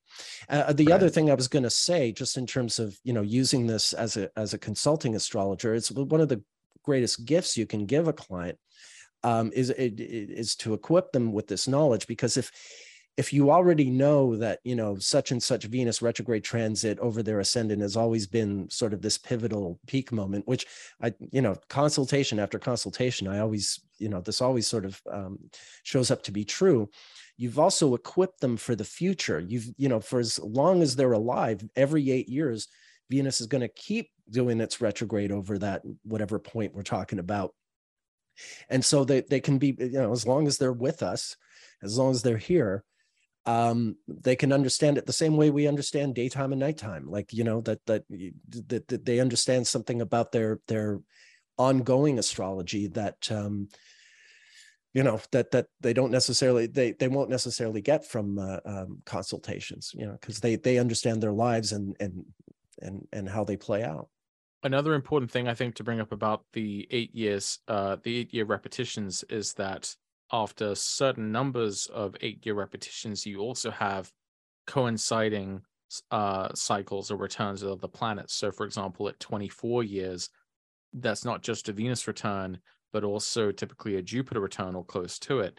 At 32, that's Venus and Mars meeting up in the same places that they were relative to the sun. At 40, that's Venus and Mercury coming back to the same places that they were. Now, you may not always have the opportunity to use those intervals, but it gives you a way of kind of qualitatively distinguishing between those different iterations of Venus, that they are also coinciding with the returns of some other planets. And so if someone has those planets configuration in the natal chart, then for example, if someone was born with Venus conjunct Jupiter, then you know that, well, age 24 is going to be especially good because it's not just Venus returning, but it's also Jupiter returning. Yeah, well, actually that's can testify to that. Yeah, actually that's a, just on a side point, since Mars came up, the Venus synodic cycle over time intersects with the synodic cycles of other planets. So indeed, at the age of 24, you have a merging of the Venus and Jupiter cycles. And so for people who have Jupiter-Venus configurations or what have you, that tends to be like a really sort of critical Venus return. 32 is an age where Venus and Mars returns are simultaneous. So at the age of 32 and 64, you'll see, like, if people have really strong Venus-Mars stuff in their chart, the age of 32 or 64 will often be like a really important sort of turning point for them. So yeah, that's another, that's a sort of, more advanced use of the Venus retrograde cycle, but it does come into play, like insofar as it interacts with the other planets. Yeah, we should move forward. Okay, we're sure. about halfway through our outline. So getting a little nervous here because we're 3 hours into this. So to clarify that point, though, about Venus specifically, since we're talking about Venus synodic cycles in this section, that this is taking us back to what we mentioned earlier with the 5-pointed star, which is just that Venus goes retrograde in the same area of the zodiac roughly every 8 years.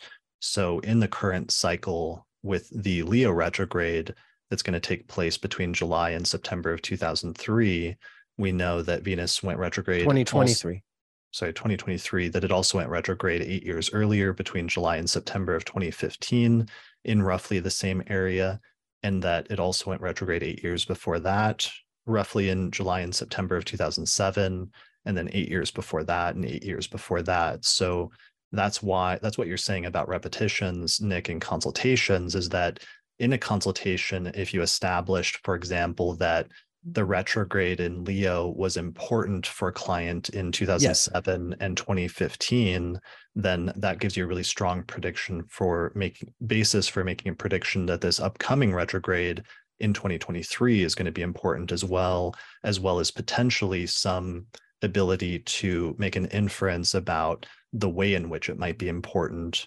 either in connecting successive events from the past or in bringing up topics that match that area of the chart. Exactly. And as I was saying, like, not only do you have that, but you've also equipped the subject with the knowledge that long after they've seen you in July to September of 2031 and July to September of 2039 and 2047, it's going to happen again and again. So, if they live another 50, 60 years, they have this understanding, this basic understanding of how the cycles play out in their lives. And you suddenly have this totally different perspective of how your life is unfolding and what kind of control or lack thereof that one has over situations and choices and circumstances. So it's knowledge that just keeps on giving. Right. Yeah. So it's not like a Pluto transit, like, oh no, what's this Pluto transit going to be? And you tell them, and then the Pluto transit ends, and then, you never have to think about it again. It's not like that. Right. Well, you can't do the same repetition because you can't look back and say, well, 200 years ago, the last time Pluto was in exactly. Early Aquarius. Maybe if you have vampire clients, you can... we're talking about past lives. But with this, you can actually do repetitions in 8-year increments. One thing we have to mention with respect to that is that there's a 2-degree offset because every 8 years, Venus stations retrograde 2 degrees earlier in the zodiac than it did the previous 8 years, so that it slowly drifts over time. And so that's why, for example, in this list of dates that I have, even though this upcoming retrograde between July and September of 2023 is going to take place, it's going to start, Venus is going to station retrograde at the end of Leo. That previous retrograde, previously it actually started at the beginning of Virgo and then retrograded back into Leo. So there was an overlap between Virgo and Leo, but from this point forward, because of that 2-degree offset, it's going to be entirely in Leo for quite a while. Yeah, it's 2 zodiacal degrees, 2 to 3 zodiacal degrees, and 2 to 3 calendar dates earlier than the previous time. For instance, you showed Mark Hamill's chart a few minutes ago, and we saw that he had Venus stationing direct in Virgo. So in 1951, that Venus retrograde was still entirely in Virgo. It hadn't started wandering into Leo yet, which I think started in 1959 with the next return. So yeah, like over time, it takes about I think 120 years for Venus to retrograde through an entire zodiacal sign. So this Venus retrograde that's happening this summer in Leo, back in the 20th century, for the first half of the 20th century, it occurred in Virgo. And then in the 19th century, it occurred in Libra. So there's even like this very interesting way, if you study history like I do, you look at charts of people born in the 19th century, And that was an era when Venus was retrograde in signs like Taurus and Libra, whereas people born in the 20th century have Venus retrogrades in signs like Aries and Scorpio. This almost speaks to sort of, people from the 19th century seem like almost like alien to us in terms of our differences in culture and character. And the fact that the Venus retrogrades happen in entirely different signs from century to century it also sort of speaks to cultural change over centuries, that we're never the same community that we were 100 years ago, that something's always, shifting, and we're becoming, we're constantly changing, constantly becoming something else. Yeah, as well as like tastes and aesthetics and Sure. longer term generational shifts in terms of that. Right. It's when Venus is retrograde in Libra and Taurus, women want to have these big flowery hats and the, whalebone dresses or whatever. And then, it wanders into the Mars signs, and then it's, cut your hair, start drinking whiskey, smoking cigarettes, and running for office. Right.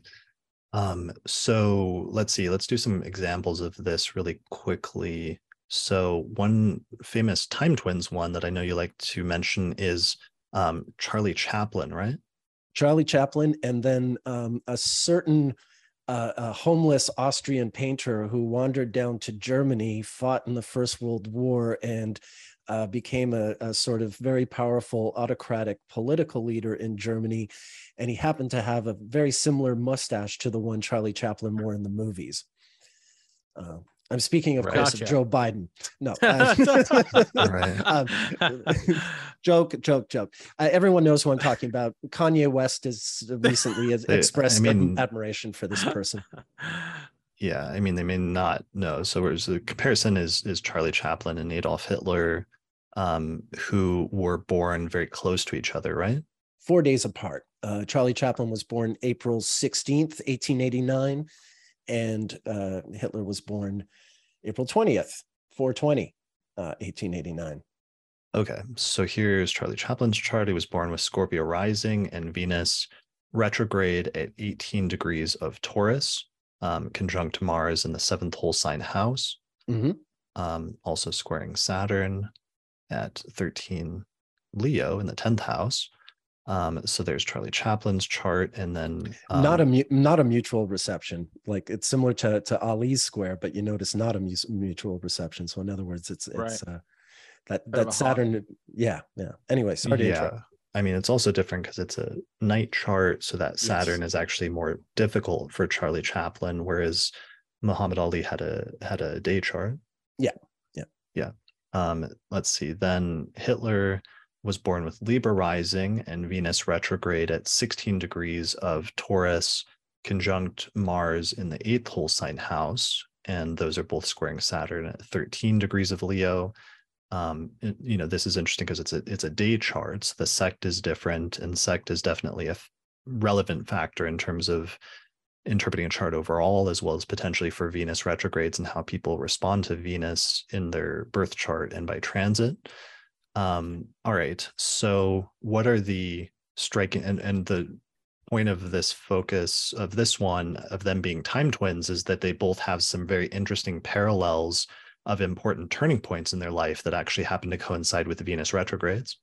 Exactly. We'll go to 1913, the year that both men turned 24.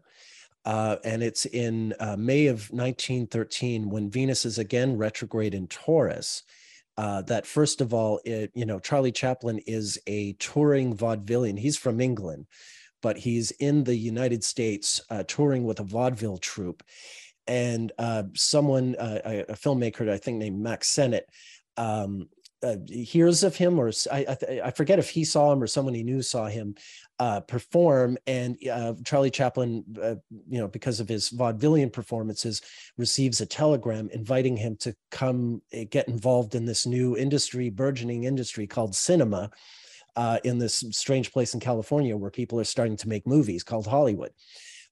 So this he was born in the UK, right? He's English, and he's had a very rough childhood. Part of it was spent in an orphanage because his mother had, quite serious mental health issues. and his father had abandoned them. So, there's a whole sort of story there. But yeah, he grew up in the theater, and he's a vaudevillian performer, which is theater for people who don't know. Vaudeville was, before we had movies and television, people just sort of acted things out on stage, and, comedy and musicals and things like that. So he was part of that culture in that industry. And, cinema was just starting to really become a thing. And he gets this telegram inviting him to come to Hollywood. Now, we know this is important because he's going to be Charlie Chaplin, one of the biggest Hollywood icons of all time. I mean, even 100 years later, his films still kind of have a power that most films that are over 100 years old don't. So that's it, an important invitation. And coincidentally, that same month, and this is tied in also, I forgot to mention, with just because he's 24, that's 3 Venus cycles after he was born. So it's actually specifically tied into the one that he was born under, which is the Venus retrograde in Taurus. Exactly. Yeah. And Jupiter, right? Right. And then coincidentally, that same month, May of 1913, is the month that Hitler, being an Austrian, moves to Munich. And because he is someday going to be the Führer of Germany, the fact that this is when he moves to Germany, this is obviously like a really important turning point. If he hadn't moved to Munich, well, who knows how the world would be different today. Right. So just setting the stage in terms of like both these men, arriving to their destinies sort of find them, or they find their destiny, if you will, by relocation in this case. Right. So they're both born with Venus retrograde, and they both have this crucial turning point where they move to the areas where they would later become so important for them, and where they would become famous at that same time. Yeah. And I think there's also like both of them are in foreign countries. And there's a really, like for Chaplin, this is going to be, he's got Saturn in the 10th house in a night chart. He's going to live in the United States for the next 40 years, but he'll never get an American passport. He doesn't become an American citizen, which, this is called foreshadowing, folks. Spoiler alert, that'll be a problem for him in 40 years. And 40 years is a multiple of 8, but we'll get there when we get there. But yeah, he's a foreigner in Hollywood. Of course, since he's a silent film actor, it's not like his British accent is going to ruin him for any audience. It's part of what makes him such a huge success, because his movies are loved by everyone. You don't need to speak English to like his movies. But then, Hitler being Austrian, moving to Germany, part of the reason he leaves Austria is because he doesn't want to be drafted. He doesn't like Austria. He doesn't, he's a real sort of, well, we know he's a sort of German racist, right? He's a racial superiorist. No, that's not a word. He thinks the German race is superior. That's the rescue. And so, he's going to Germany as this Austrian, and the fact that he is a foreigner, I mean, it's this weird phenomenon with world dictators. That Napoleon was a Corsican who ruled France, Stalin was a Georgian who ruled Russia. There's this sort of thing where the foreigner comes in and takes over a country, and that's an important part of the Hitler story, is that he's Austrian, that he's such a he's not a born German citizen, so that makes him all the more sort of enthusiastic in a way. Yeah, I mean, in both instances, they're outsiders that come in, and then, despite being outsiders, end up becoming almost iconic within that culture in some way, or not just fully embracing it, but being fully embraced by the culture in an odd way. Yeah. So let's jump forward though to the there's a number of Venus retrogrades that are important for both of them, but in 1945 there's a Venus retrograde that ends up being hugely important for both of them at the same time. Yeah. So in 1945, Chaplin is involved in this very public scandal. Remember, Venus retrograde is scandal. So he had already been involved in some scandals before, but in 1945, he's on trial for a paternity suit. There's a young actress that he had an affair with about 2 years earlier, and he was grooming her. in the modern sense of the word, for a film career, but she turned out to be sort of less to his liking than he thought. So he sort of, terminated their agreement and their relationship, and she didn't take that very kindly. And she wound up taking him to court on a paternity suit. Now, as it happened, we didn't have DNA testing in 1945, but there was a blood test that was used for paternity suits in these days. And his blood test turned out negative. He was not the actual birth father of her child, but because he was a much older, rich, left-leaning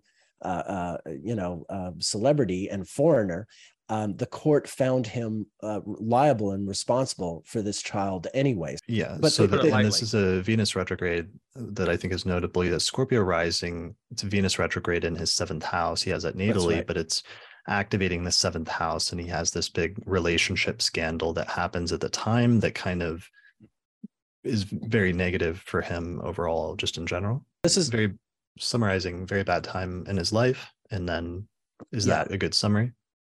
Very bad time in his life. Yeah. And this is April of 1945. So April of 1945 is also a big month for Hitler. First of all, he gets married. But then, well, that's nice. The next day. But then the next day, he and his wife commit suicide because Russian troops are closing in on them. So not much of a honeymoon there. He is the ruler of the 7th and the 8th. I mean, that was the honeymoon. The honeymoon was that they both committed suicide like the next day because they've lost the war. The Russian and US forces are both coming in from both sides. The entire country's just in shambles, and the end is near. And so he, in the end, gets married, but then also takes his own life. And he, it's interesting in terms of him just because he had Libra rising, and Venus was retrograde natally in his 8th house conjunct Mars and square Saturn. And that same retrograde that was in the 7th house of Chaplin, it was in the 8th house of Hitler, and he ends up, unaliving himself. Yes, unaliving himself. Well, there's one last thing just to say about Chaplin. So Hitler's shuffled off, and we don't need to worry about him anymore. 8 years after Chaplin's lost paternity suit, he sails to Switzerland with his wife and children, because he's now married. And while he's gone, the American government revokes his visa. Like I said, 40 years earlier, when he got that telegram, he never became a U.S. citizen. So he's in the country at the good graces of the U.S. government. And it's the height of the McCarthy era. And Chaplin is, known to be a communist sympathizer. And he's very suspect as an alien who has never, applied for American citizenship, despite living there and making a good life for himself for 40 years. So they revoke his passport, and he winds up sort of settling in Switzerland for the next, for the rest of his life. He does finally come back to the United States in April of 1972 to receive an honorary Academy Award. And that occurs when Venus is about to go retrograde in Cancer to Gemini. So even there's that's a later triumph. But just to focus on 1953, remember in 1913 he's invited to Hollywood, and where he will settle and create this life for him. And then 40 years later, in 1953, during the same Venus retrograde in Taurus, his American film career ends. And what was Hitler doing at that time? Oh, he was already in the grave. Rotting. I'm just kidding. Although there was a big East German uprising during this Venus retrograde in 1953.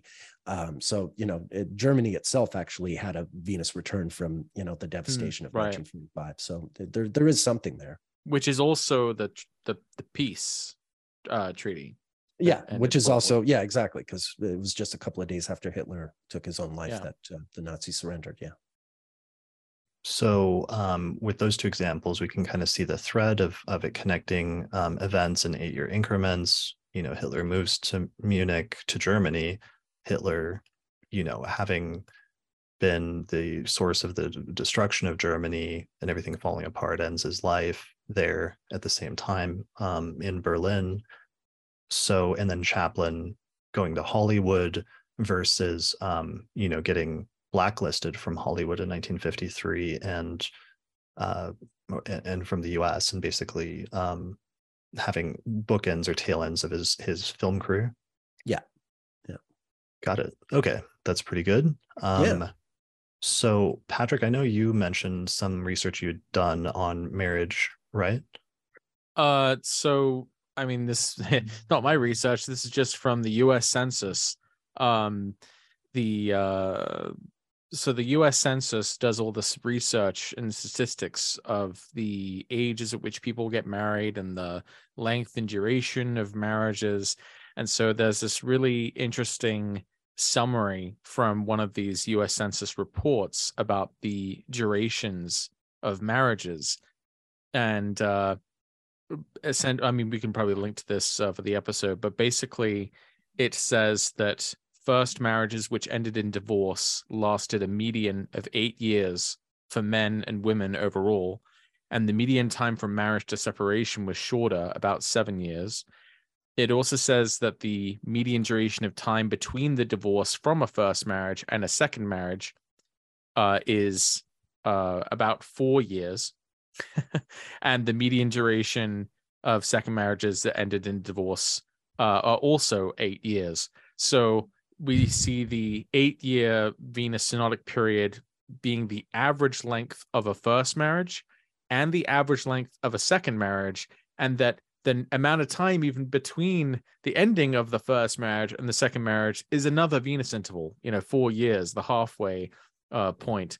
So, I mean, we've already brought up examples here already of the 8-year interval showing up in relationships, but it's even more insane that this actually shows up in the statistics themselves.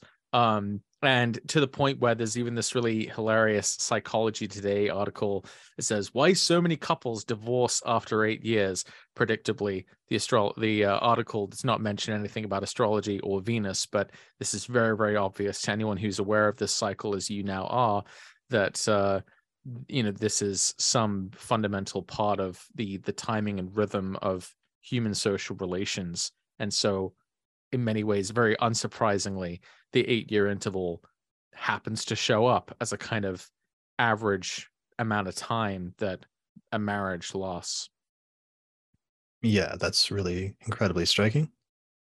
There's also in the newer census reports that summarize findings from 2016, they had they didn't break it down into like the median duration, but they gave the median duration for like different groups. And when I compared those against when I compared those times to Venus phases, they also matched up. So there were like some groups that like where the average was 19.2 years, and that happens to be an exact number of Venus synods, basically, from whatever starting point you use. So the Venus phases end up sort of showing up in these averages statistically. So I think that's really cool. Yeah, that's super cool. Yeah. All right. So 8-year Venus cycle is showing up in a lot of different ways, connecting events, acting as a turning point, and sometimes being tied into a broader series. This also is true even in world events. One of the recent ones was the Venus retrograde that occurred last year when Russia invaded Ukraine. And this was widely noted by astrologers at the time because it was an exact 8-year repetition of when Russia invaded and annexed the Crimea from Ukraine 8 years before that in 2014. 2014. Yeah. So they're trying to get the band back together, right? That's why it's Venus, right? It's trying to add or merge things that have previously been broken apart, right? Yeah, I mean, from the Russian perspective, right? But from the Russian perspective, I'm not obviously endorsing that perspective, but I'm just saying that's what it was driven by on their part. Right? I mean, Yeah, and in if you look back, like the fall of the Berlin Wall in 1989 and the Russian Revolution, the October Revolution, so-called, of 1917, both of those occurred just not long before that same Venus retrograde that you would see cyclically in 2014 and 2022. So there's also this broader story that involves Russia and its ongoing issues relating to that same return. So you can do that. You can even go like really far back and still find these patterns there. Yeah, so this 8-year cycle can even be applied in world events and in mundane events, especially studying countries, especially over very long periods of time. That's something you specialize in particular, and that people can find more videos and different lectures and live streams that you're currently giving on your YouTube channel, which I'll put a link to in the description below this episode. All right, so let's move into the next section. One of the things we've already talked about is just looking to see what house Venus will go retrograde in. And that's a really simple way to see some topics that may come up for you if a Venus retrograde is coming up in the future, where you can sort of anticipate what area of life some of that retrograde may pertain to for you.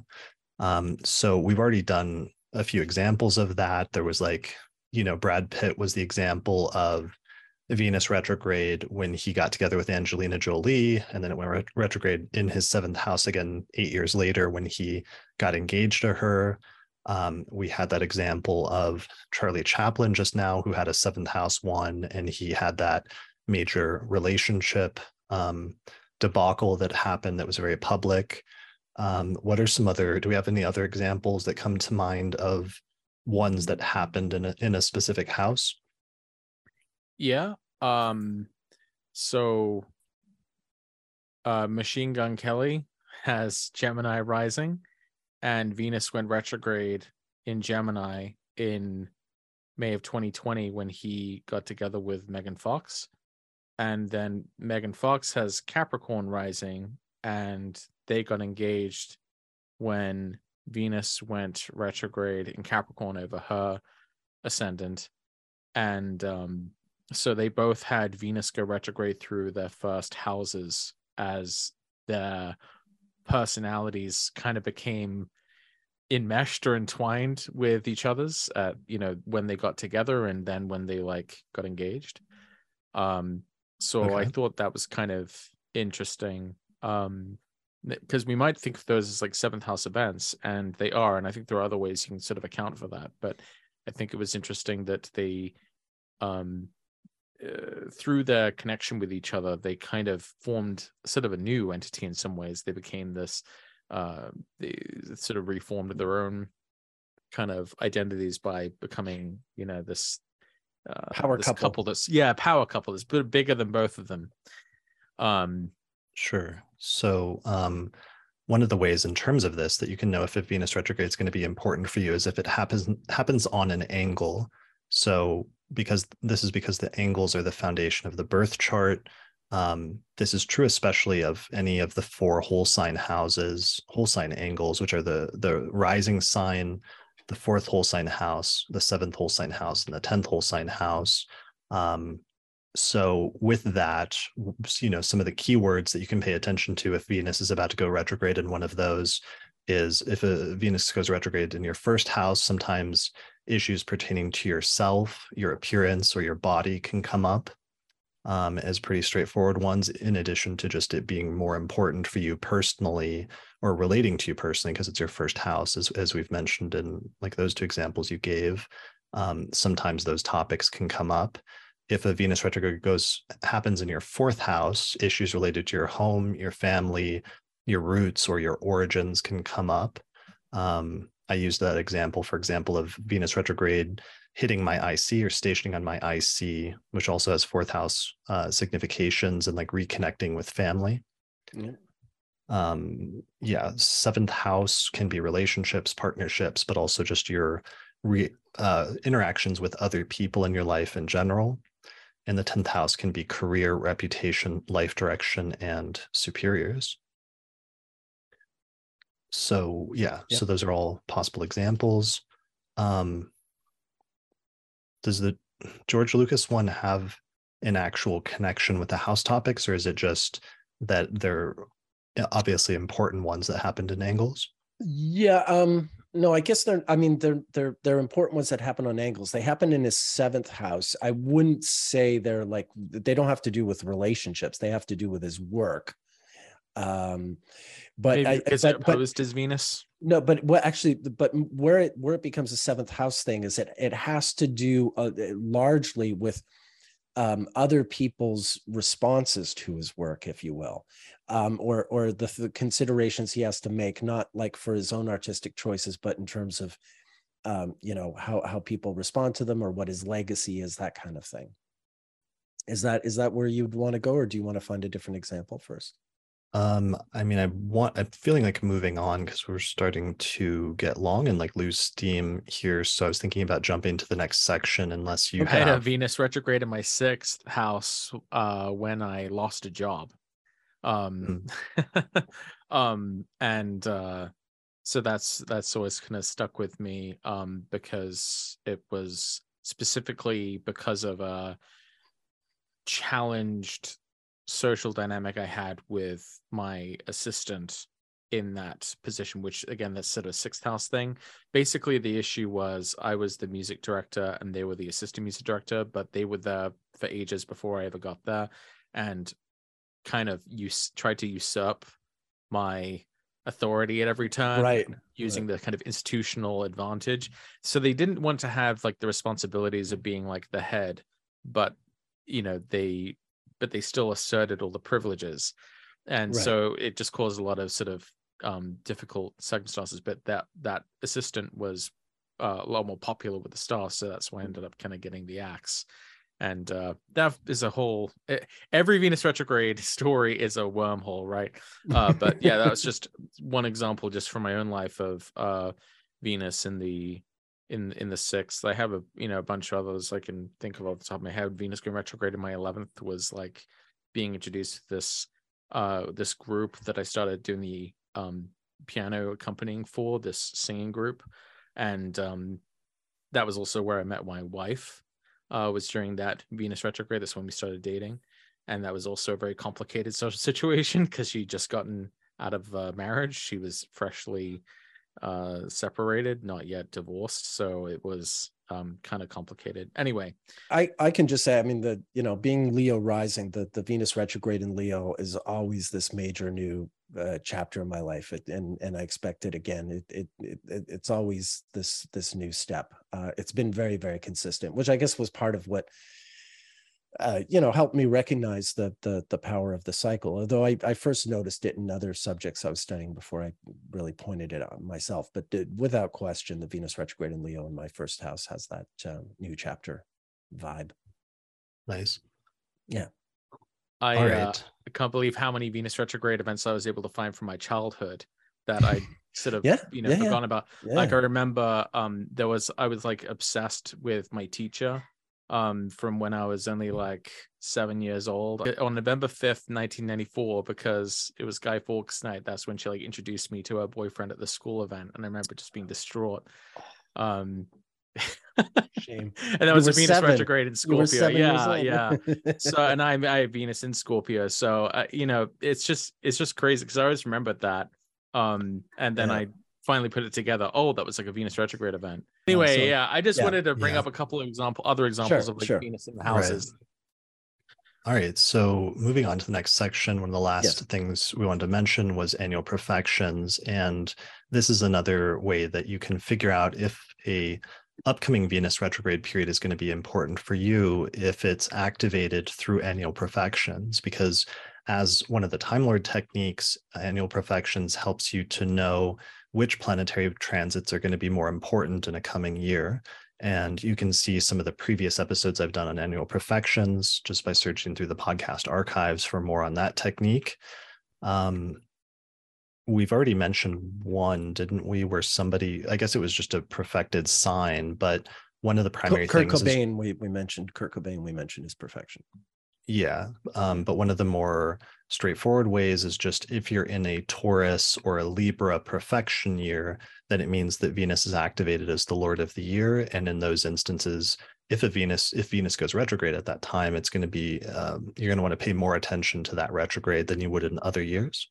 Yeah, absolutely. Okay. Megan Fox was in a 10th house Libra perfection until May 16th, 2020. And just before her solar return in April to May of 2020 was when she got together with Machine Gun Kelly. Right. So which was during the Venus retrograde. Yeah, right. Exactly. Yeah. Okay. So that's Venus a good was one. her ruler of the year, and that's when it happened.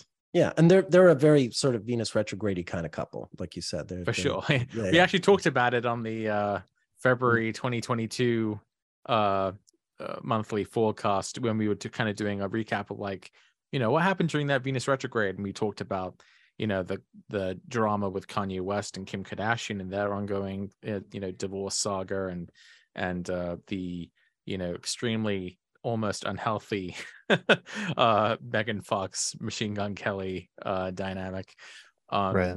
with Venus retrograde conjunct Pluto in Capricorn at that time. Yeah. So pay attention to if you have Venus as the Lord of the year in perfections, because then it's going to be more important. Or if Venus goes retrograde in the perfected sign, like for example, with this upcoming retrograde, if you're in a Leo perfection year, then it means that retrograde in Leo is going to be more important for you than it might be for other people.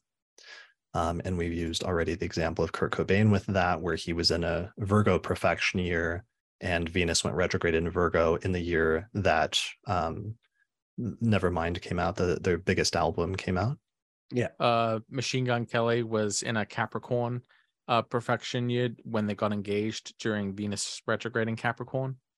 There you go. Okay. It's actually a bit of a darker story than you'd think, because it's his 8th house that was perfected. And at first it didn't make sense. So it's like, what's so 8th house about this? But it turns out a little later, he released this song called Last November, referring to November 2021. And he talks about this miscarriage that they'd had. And he has Saturn in Capricorn in the 8th house. And that was the perfected sign. But that's also where Venus went retrograde just a month later, and that was when they they officially got engaged in January of 2022. So there was kind of this like somber, deathly story that was happening in his life at the same time, or in the same kind of temporal proximity to the engagement coinciding with Venus going retrograde in the perfected sign. So that was kind of that example ends up being a good demonstration on a few of these different techniques. Yeah, for sure. Perfections are super important, so people can check out previous episodes for more on that. Moving on to shadow periods, we've already kind of mentioned this, which is just that shadow periods extend the time frame of the retrograde, and you need to pay attention to sometimes that the first pass of the Venus retrograde transit, if it transits a natal planet in your chart, can open up a sequence of events that will not be fully finished or wrapped up until the ending post-retrograde shadow period. So just paying attention to not just the retrograde itself, but for example, putting up the chart for today, we know later this summer, Venus is going to retrograde back to 12 degrees of Leo, and that's where it will station direct. So right now, today, Venus is at 7 degrees of Leo. So as soon as Venus gets to 12 degrees of Leo, that sort of begins the pre-retrograde shadow phase. And at that point, you sort of should start paying attention to events, especially because there's like a buildup to the retrograde at that point. And sometimes the events that are precursors to the retrograde will start happening once that pre-retrograde shadow begins. So with Venus square Uranus, maybe some one-night stands in the near future for some people, right? Or encounters with the alien life forms. With Venus square Uranus. Or both, if you combine those. Close encounters of the what and kind? Chris joins in on the ribald history. Let's all right. All right. So shadow periods, and then finally, okay, yeah. Well, that was it. Just paying attention to natal planets within the retrograde range, because it's going to hit them 3 different times. And I think that brings us up to the final section, which is just, we did want to mention your work, Nick, which is paying attention to the broader intervals and phases that these retrogrades are connected to, and trying to track them in that entire sequence through those 8-year repetitions, That's and right. coming up with a classification or a way of categorizing those that's not just tied to the zodiac, but is more focused on the 8-year intervals themselves. Yeah, basically what I've done is I've mapped that 8-year Venus cycle into a sort of diagram / ephemeris that allows an astrologer to identify any segment of that 8-year cycle. It's broken down into 20 components. Do you have the diagram? Do you want to show it so it's easier to describe? Yeah, here's one of them. Is this one that'll work? Yeah. That works fine. So yeah, you can see the inner ring is a 10 division with letters A, B, C, D, and there's black and white, 5 of each. Those are the phases. So the black D, the black C, the black B, the black A, and the black E, those represent Venus in its evening star phase, and then the white letters represent Venus in its morning star phase. And then that outer ring with the 4 colors, the red, white, blue, and black, these I call Venus intervals, and these map the changing speed of Venus, because Venus moves at different speeds at different times of its cycle. And it's the red intervals. You see the red 1, the red 2, the red 3, the red 4, the red 5. These are where the Venus retrogrades happen. So Chris has been talking about shadow periods, which start about 32, 33 days before the retrograde station. I extend that a bit further back to 50 days before the retrograde station and 50 days after. That's where the intervals begin, because that's where the greatest elongation, the greatest distance between Venus and the sun starts. And that's where I really that's where I draw the parameters, where you're really entering into what I would call the Venus retrograde interval. So it's an extra 16, 17 days on either side apart from, before and after the shadow periods.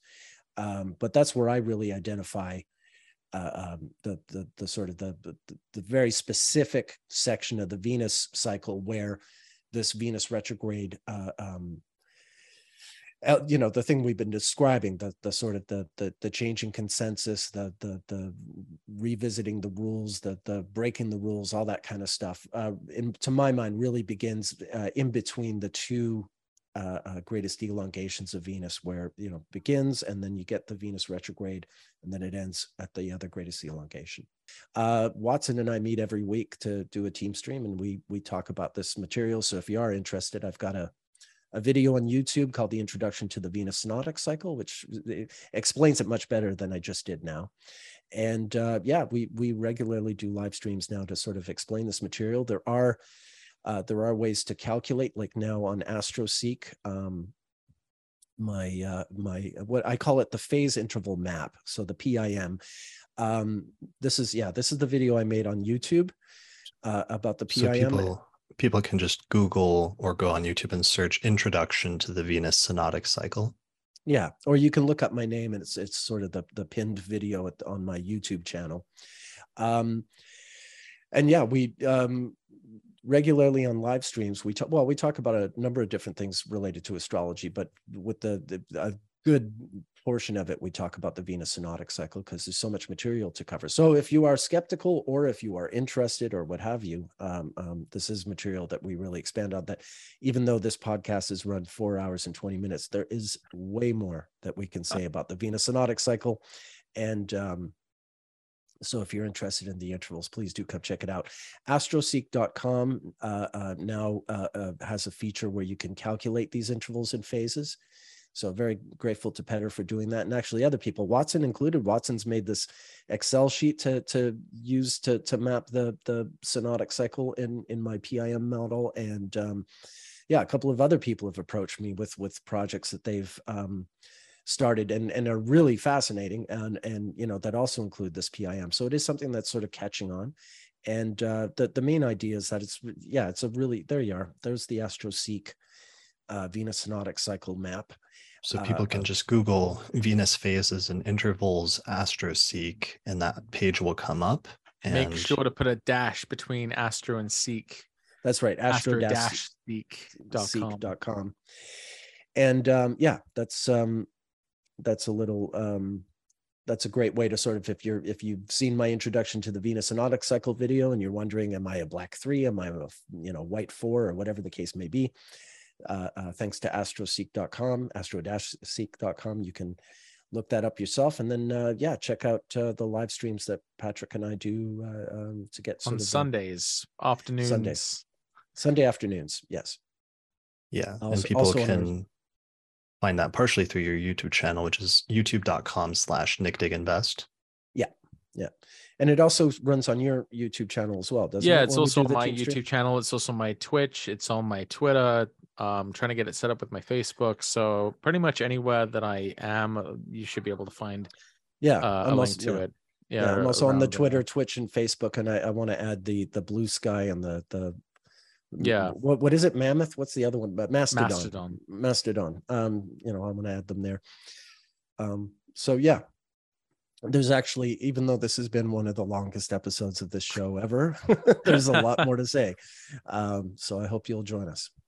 Yeah, so people can check out your YouTube channels for that, where you're going through a lot of different biographies and showing how Venus retrogrades connect different events and turning points in people's lives, and using this as a handy tool for using shorthand in order to divide those periods of time and do some of those studies with Venus retrogrades, because it turns out it's actually Venus retrogrades can be more interesting and even complex than what we've gotten into here in this episode, where we've kind of almost scratched the surface in some ways.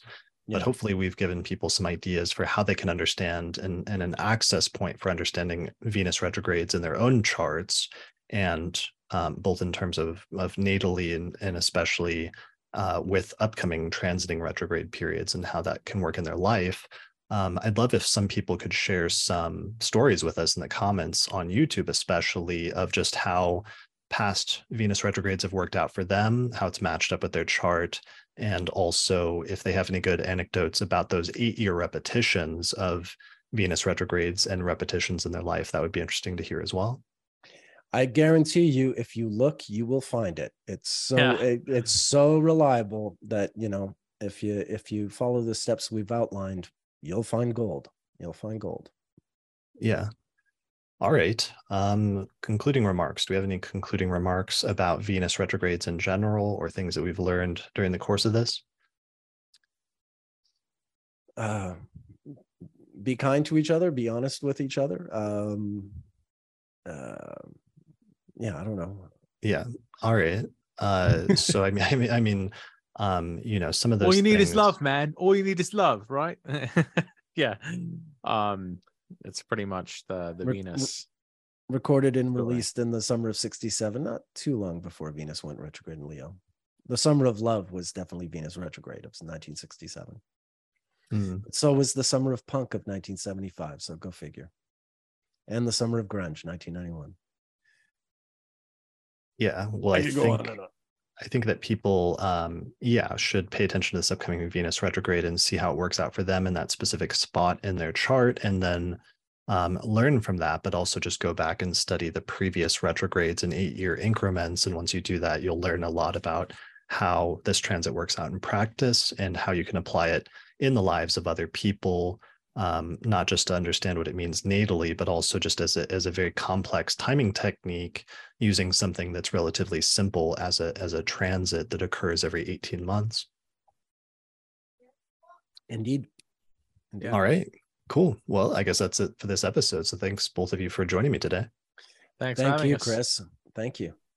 Cool. I'll put links to both of your websites and stuff in the description below this video on YouTube, or on the Astrology Podcast website for the entry on this episode, and people can find out more information about that.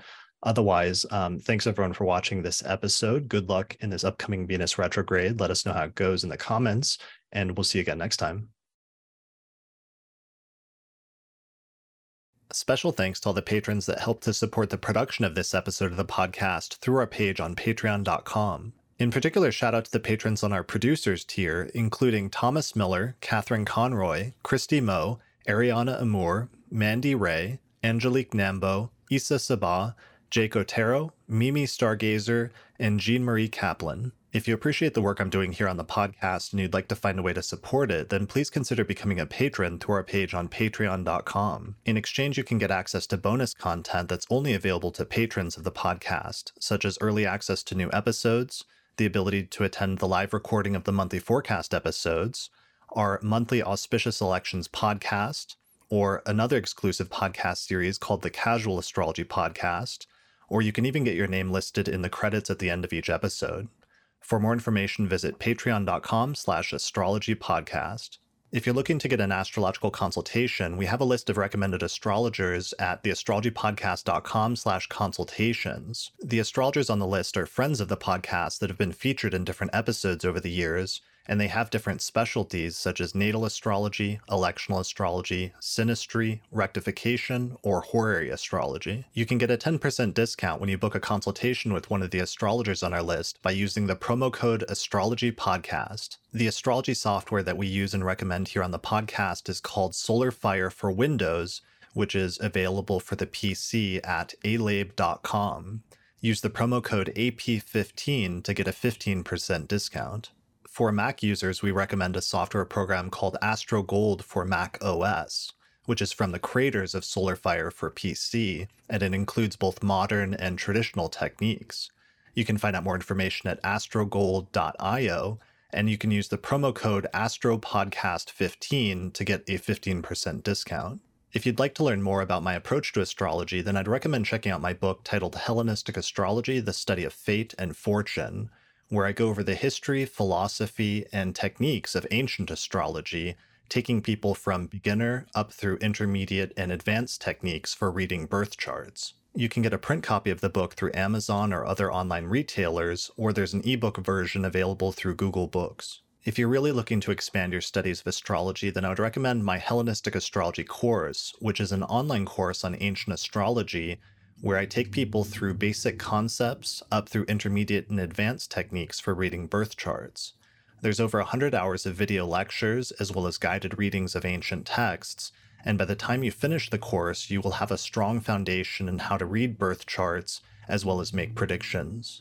You can find out more information at courses.theastrologyschool.com. And finally, thanks to our sponsors, including the Mountain Astrologer magazine, which is a quarterly astrology magazine which you can read in print or online at mountainastrologer.com.